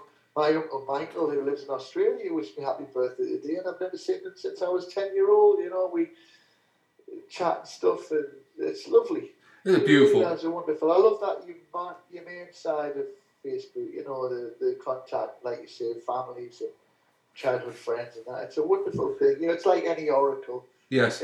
People will abuse it, you know, and people will use it for the right reasons. Well, anything that's content driven, yeah. But I mean, you're gonna be able to find the pure stuff, and it is there. Once you can sort of wallow through separate the wheat from the chaff, you can find all the good stuff.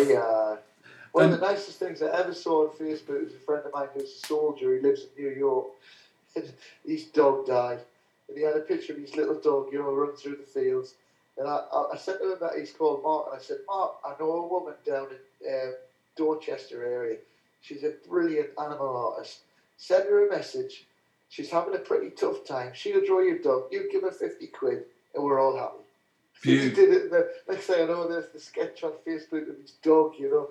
I fucking love that shit. You know? Well, crikey, I mean, pets to people are they're family, and there's no mucking with that relationship. Now, you said that that record hopefully will come out. The theme of it is just unlike anything I've ever heard, and if it comes to fruition, it'll be a beautiful, beautiful thing. So it'll be like a Geordie version of "Hey, What's Going On" by Marvin Gaye. It'll be the northeast version of what's going on. Yeah, and I've just what's going on, Lee? Oh yeah. Still good there. Yeah, well, my sister was born in Gateshead, and my dad used to teach at the old university there. He's lived in Jesmond and Lowfell, so it's a beautiful part of the world. And whenever I go back, I love the fact that the northeast is still quite a well kept secret for the majority. And for good reason. I love how it's just kept its identity amidst an ever-changing Britain. There's there's a stasis about that, and the same can be said for Scotland, which I'm sure is part of the reason why you find it home. Yes.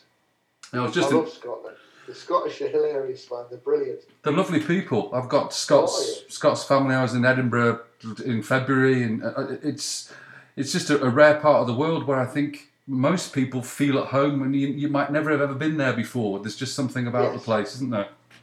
The people are amazing, man. They're so funny, and they're so they've got so much passion.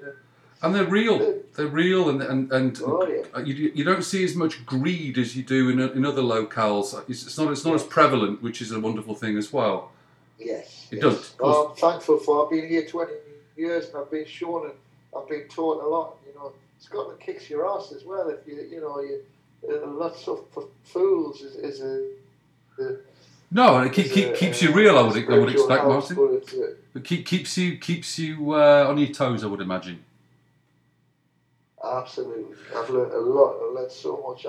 It's been an honour. I mean, I've rolled my sleeves up and I've booked in, and I've done a lot of work in EA and NEA, work with people, you know, trying to get booked in and help people in recovery and stuff like that. I've been really blessed, you know. Well.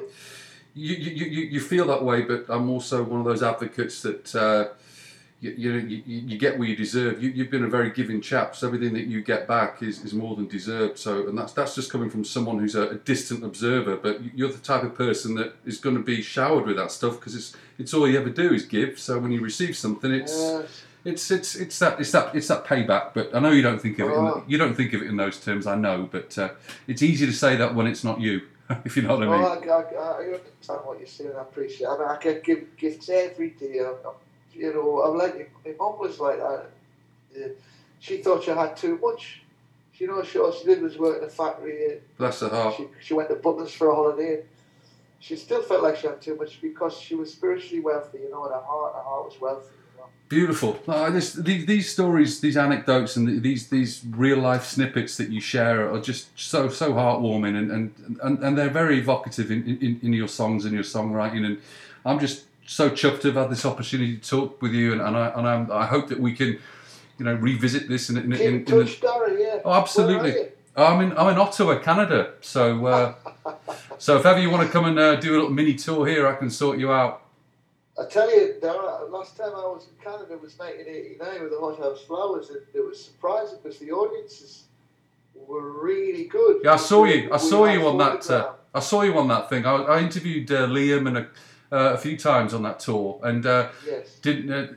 I said, you know, saw you, but you know what I mean. It's just one of those things. But yeah, that's changed. Liam was saying that there was a lot of Dickies fans coming to the Canadian gigs because we used Phonogram the same as them. That's it, exactly. Yeah, yeah. Polygram. They did push 3 of your records really hard, and you gained notoriety because of that push. A mate of mine was behind that, actually, Peter Hardman, and he was a big fan of your music, so that obviously helps. Well, Darren, let's set something up. You and Peter, let's set a little tour up or something. Well, we have a wonderful folk festival here every single year. It's there's the Edmonton Folk Festival, there's the Vancouver Folk Festival, so I'll be sure to drop you a line in the next little while, just to remind you of our little chat. And Martin, one last thing, and it's completely, it's completely. As a bit of a departure, it's just some little silly thing, a little feature I do on the programme. I've got this graph of biscuits. And if you were to hypothetically bob over for barbecue, a cup of tea, and I bring out the biscuit tin, and I say, in that biscuit tin, it's a magic biscuit tin, Martin. There's all the biscuits in the world there, but you can only choose one. What would you choose? I know it's a real poser, that one, isn't it? Well, I'll go for the classic fig roll. Oh, well played.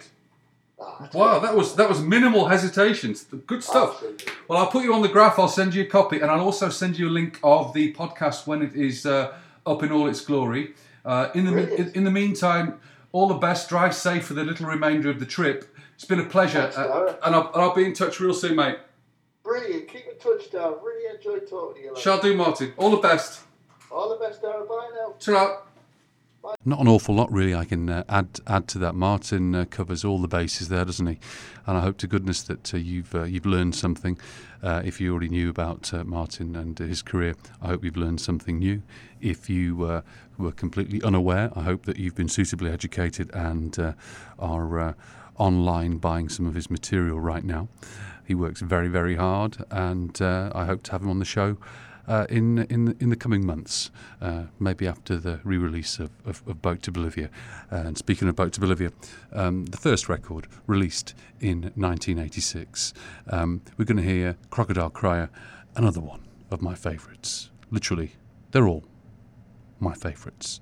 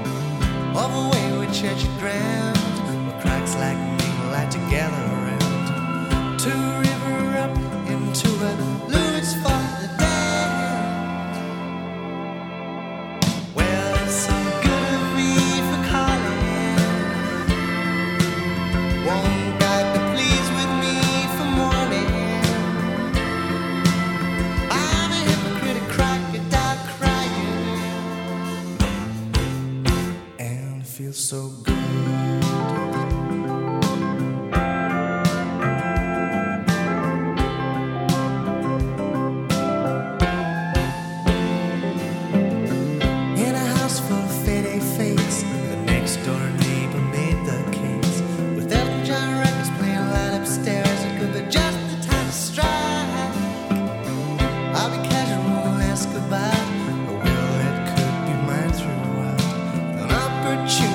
you might think, but I have to earn my breath. Well, it's so good of me for calling. One guy to please with me for morning. I'm a hypocrite, cried without crying, and it feels so good.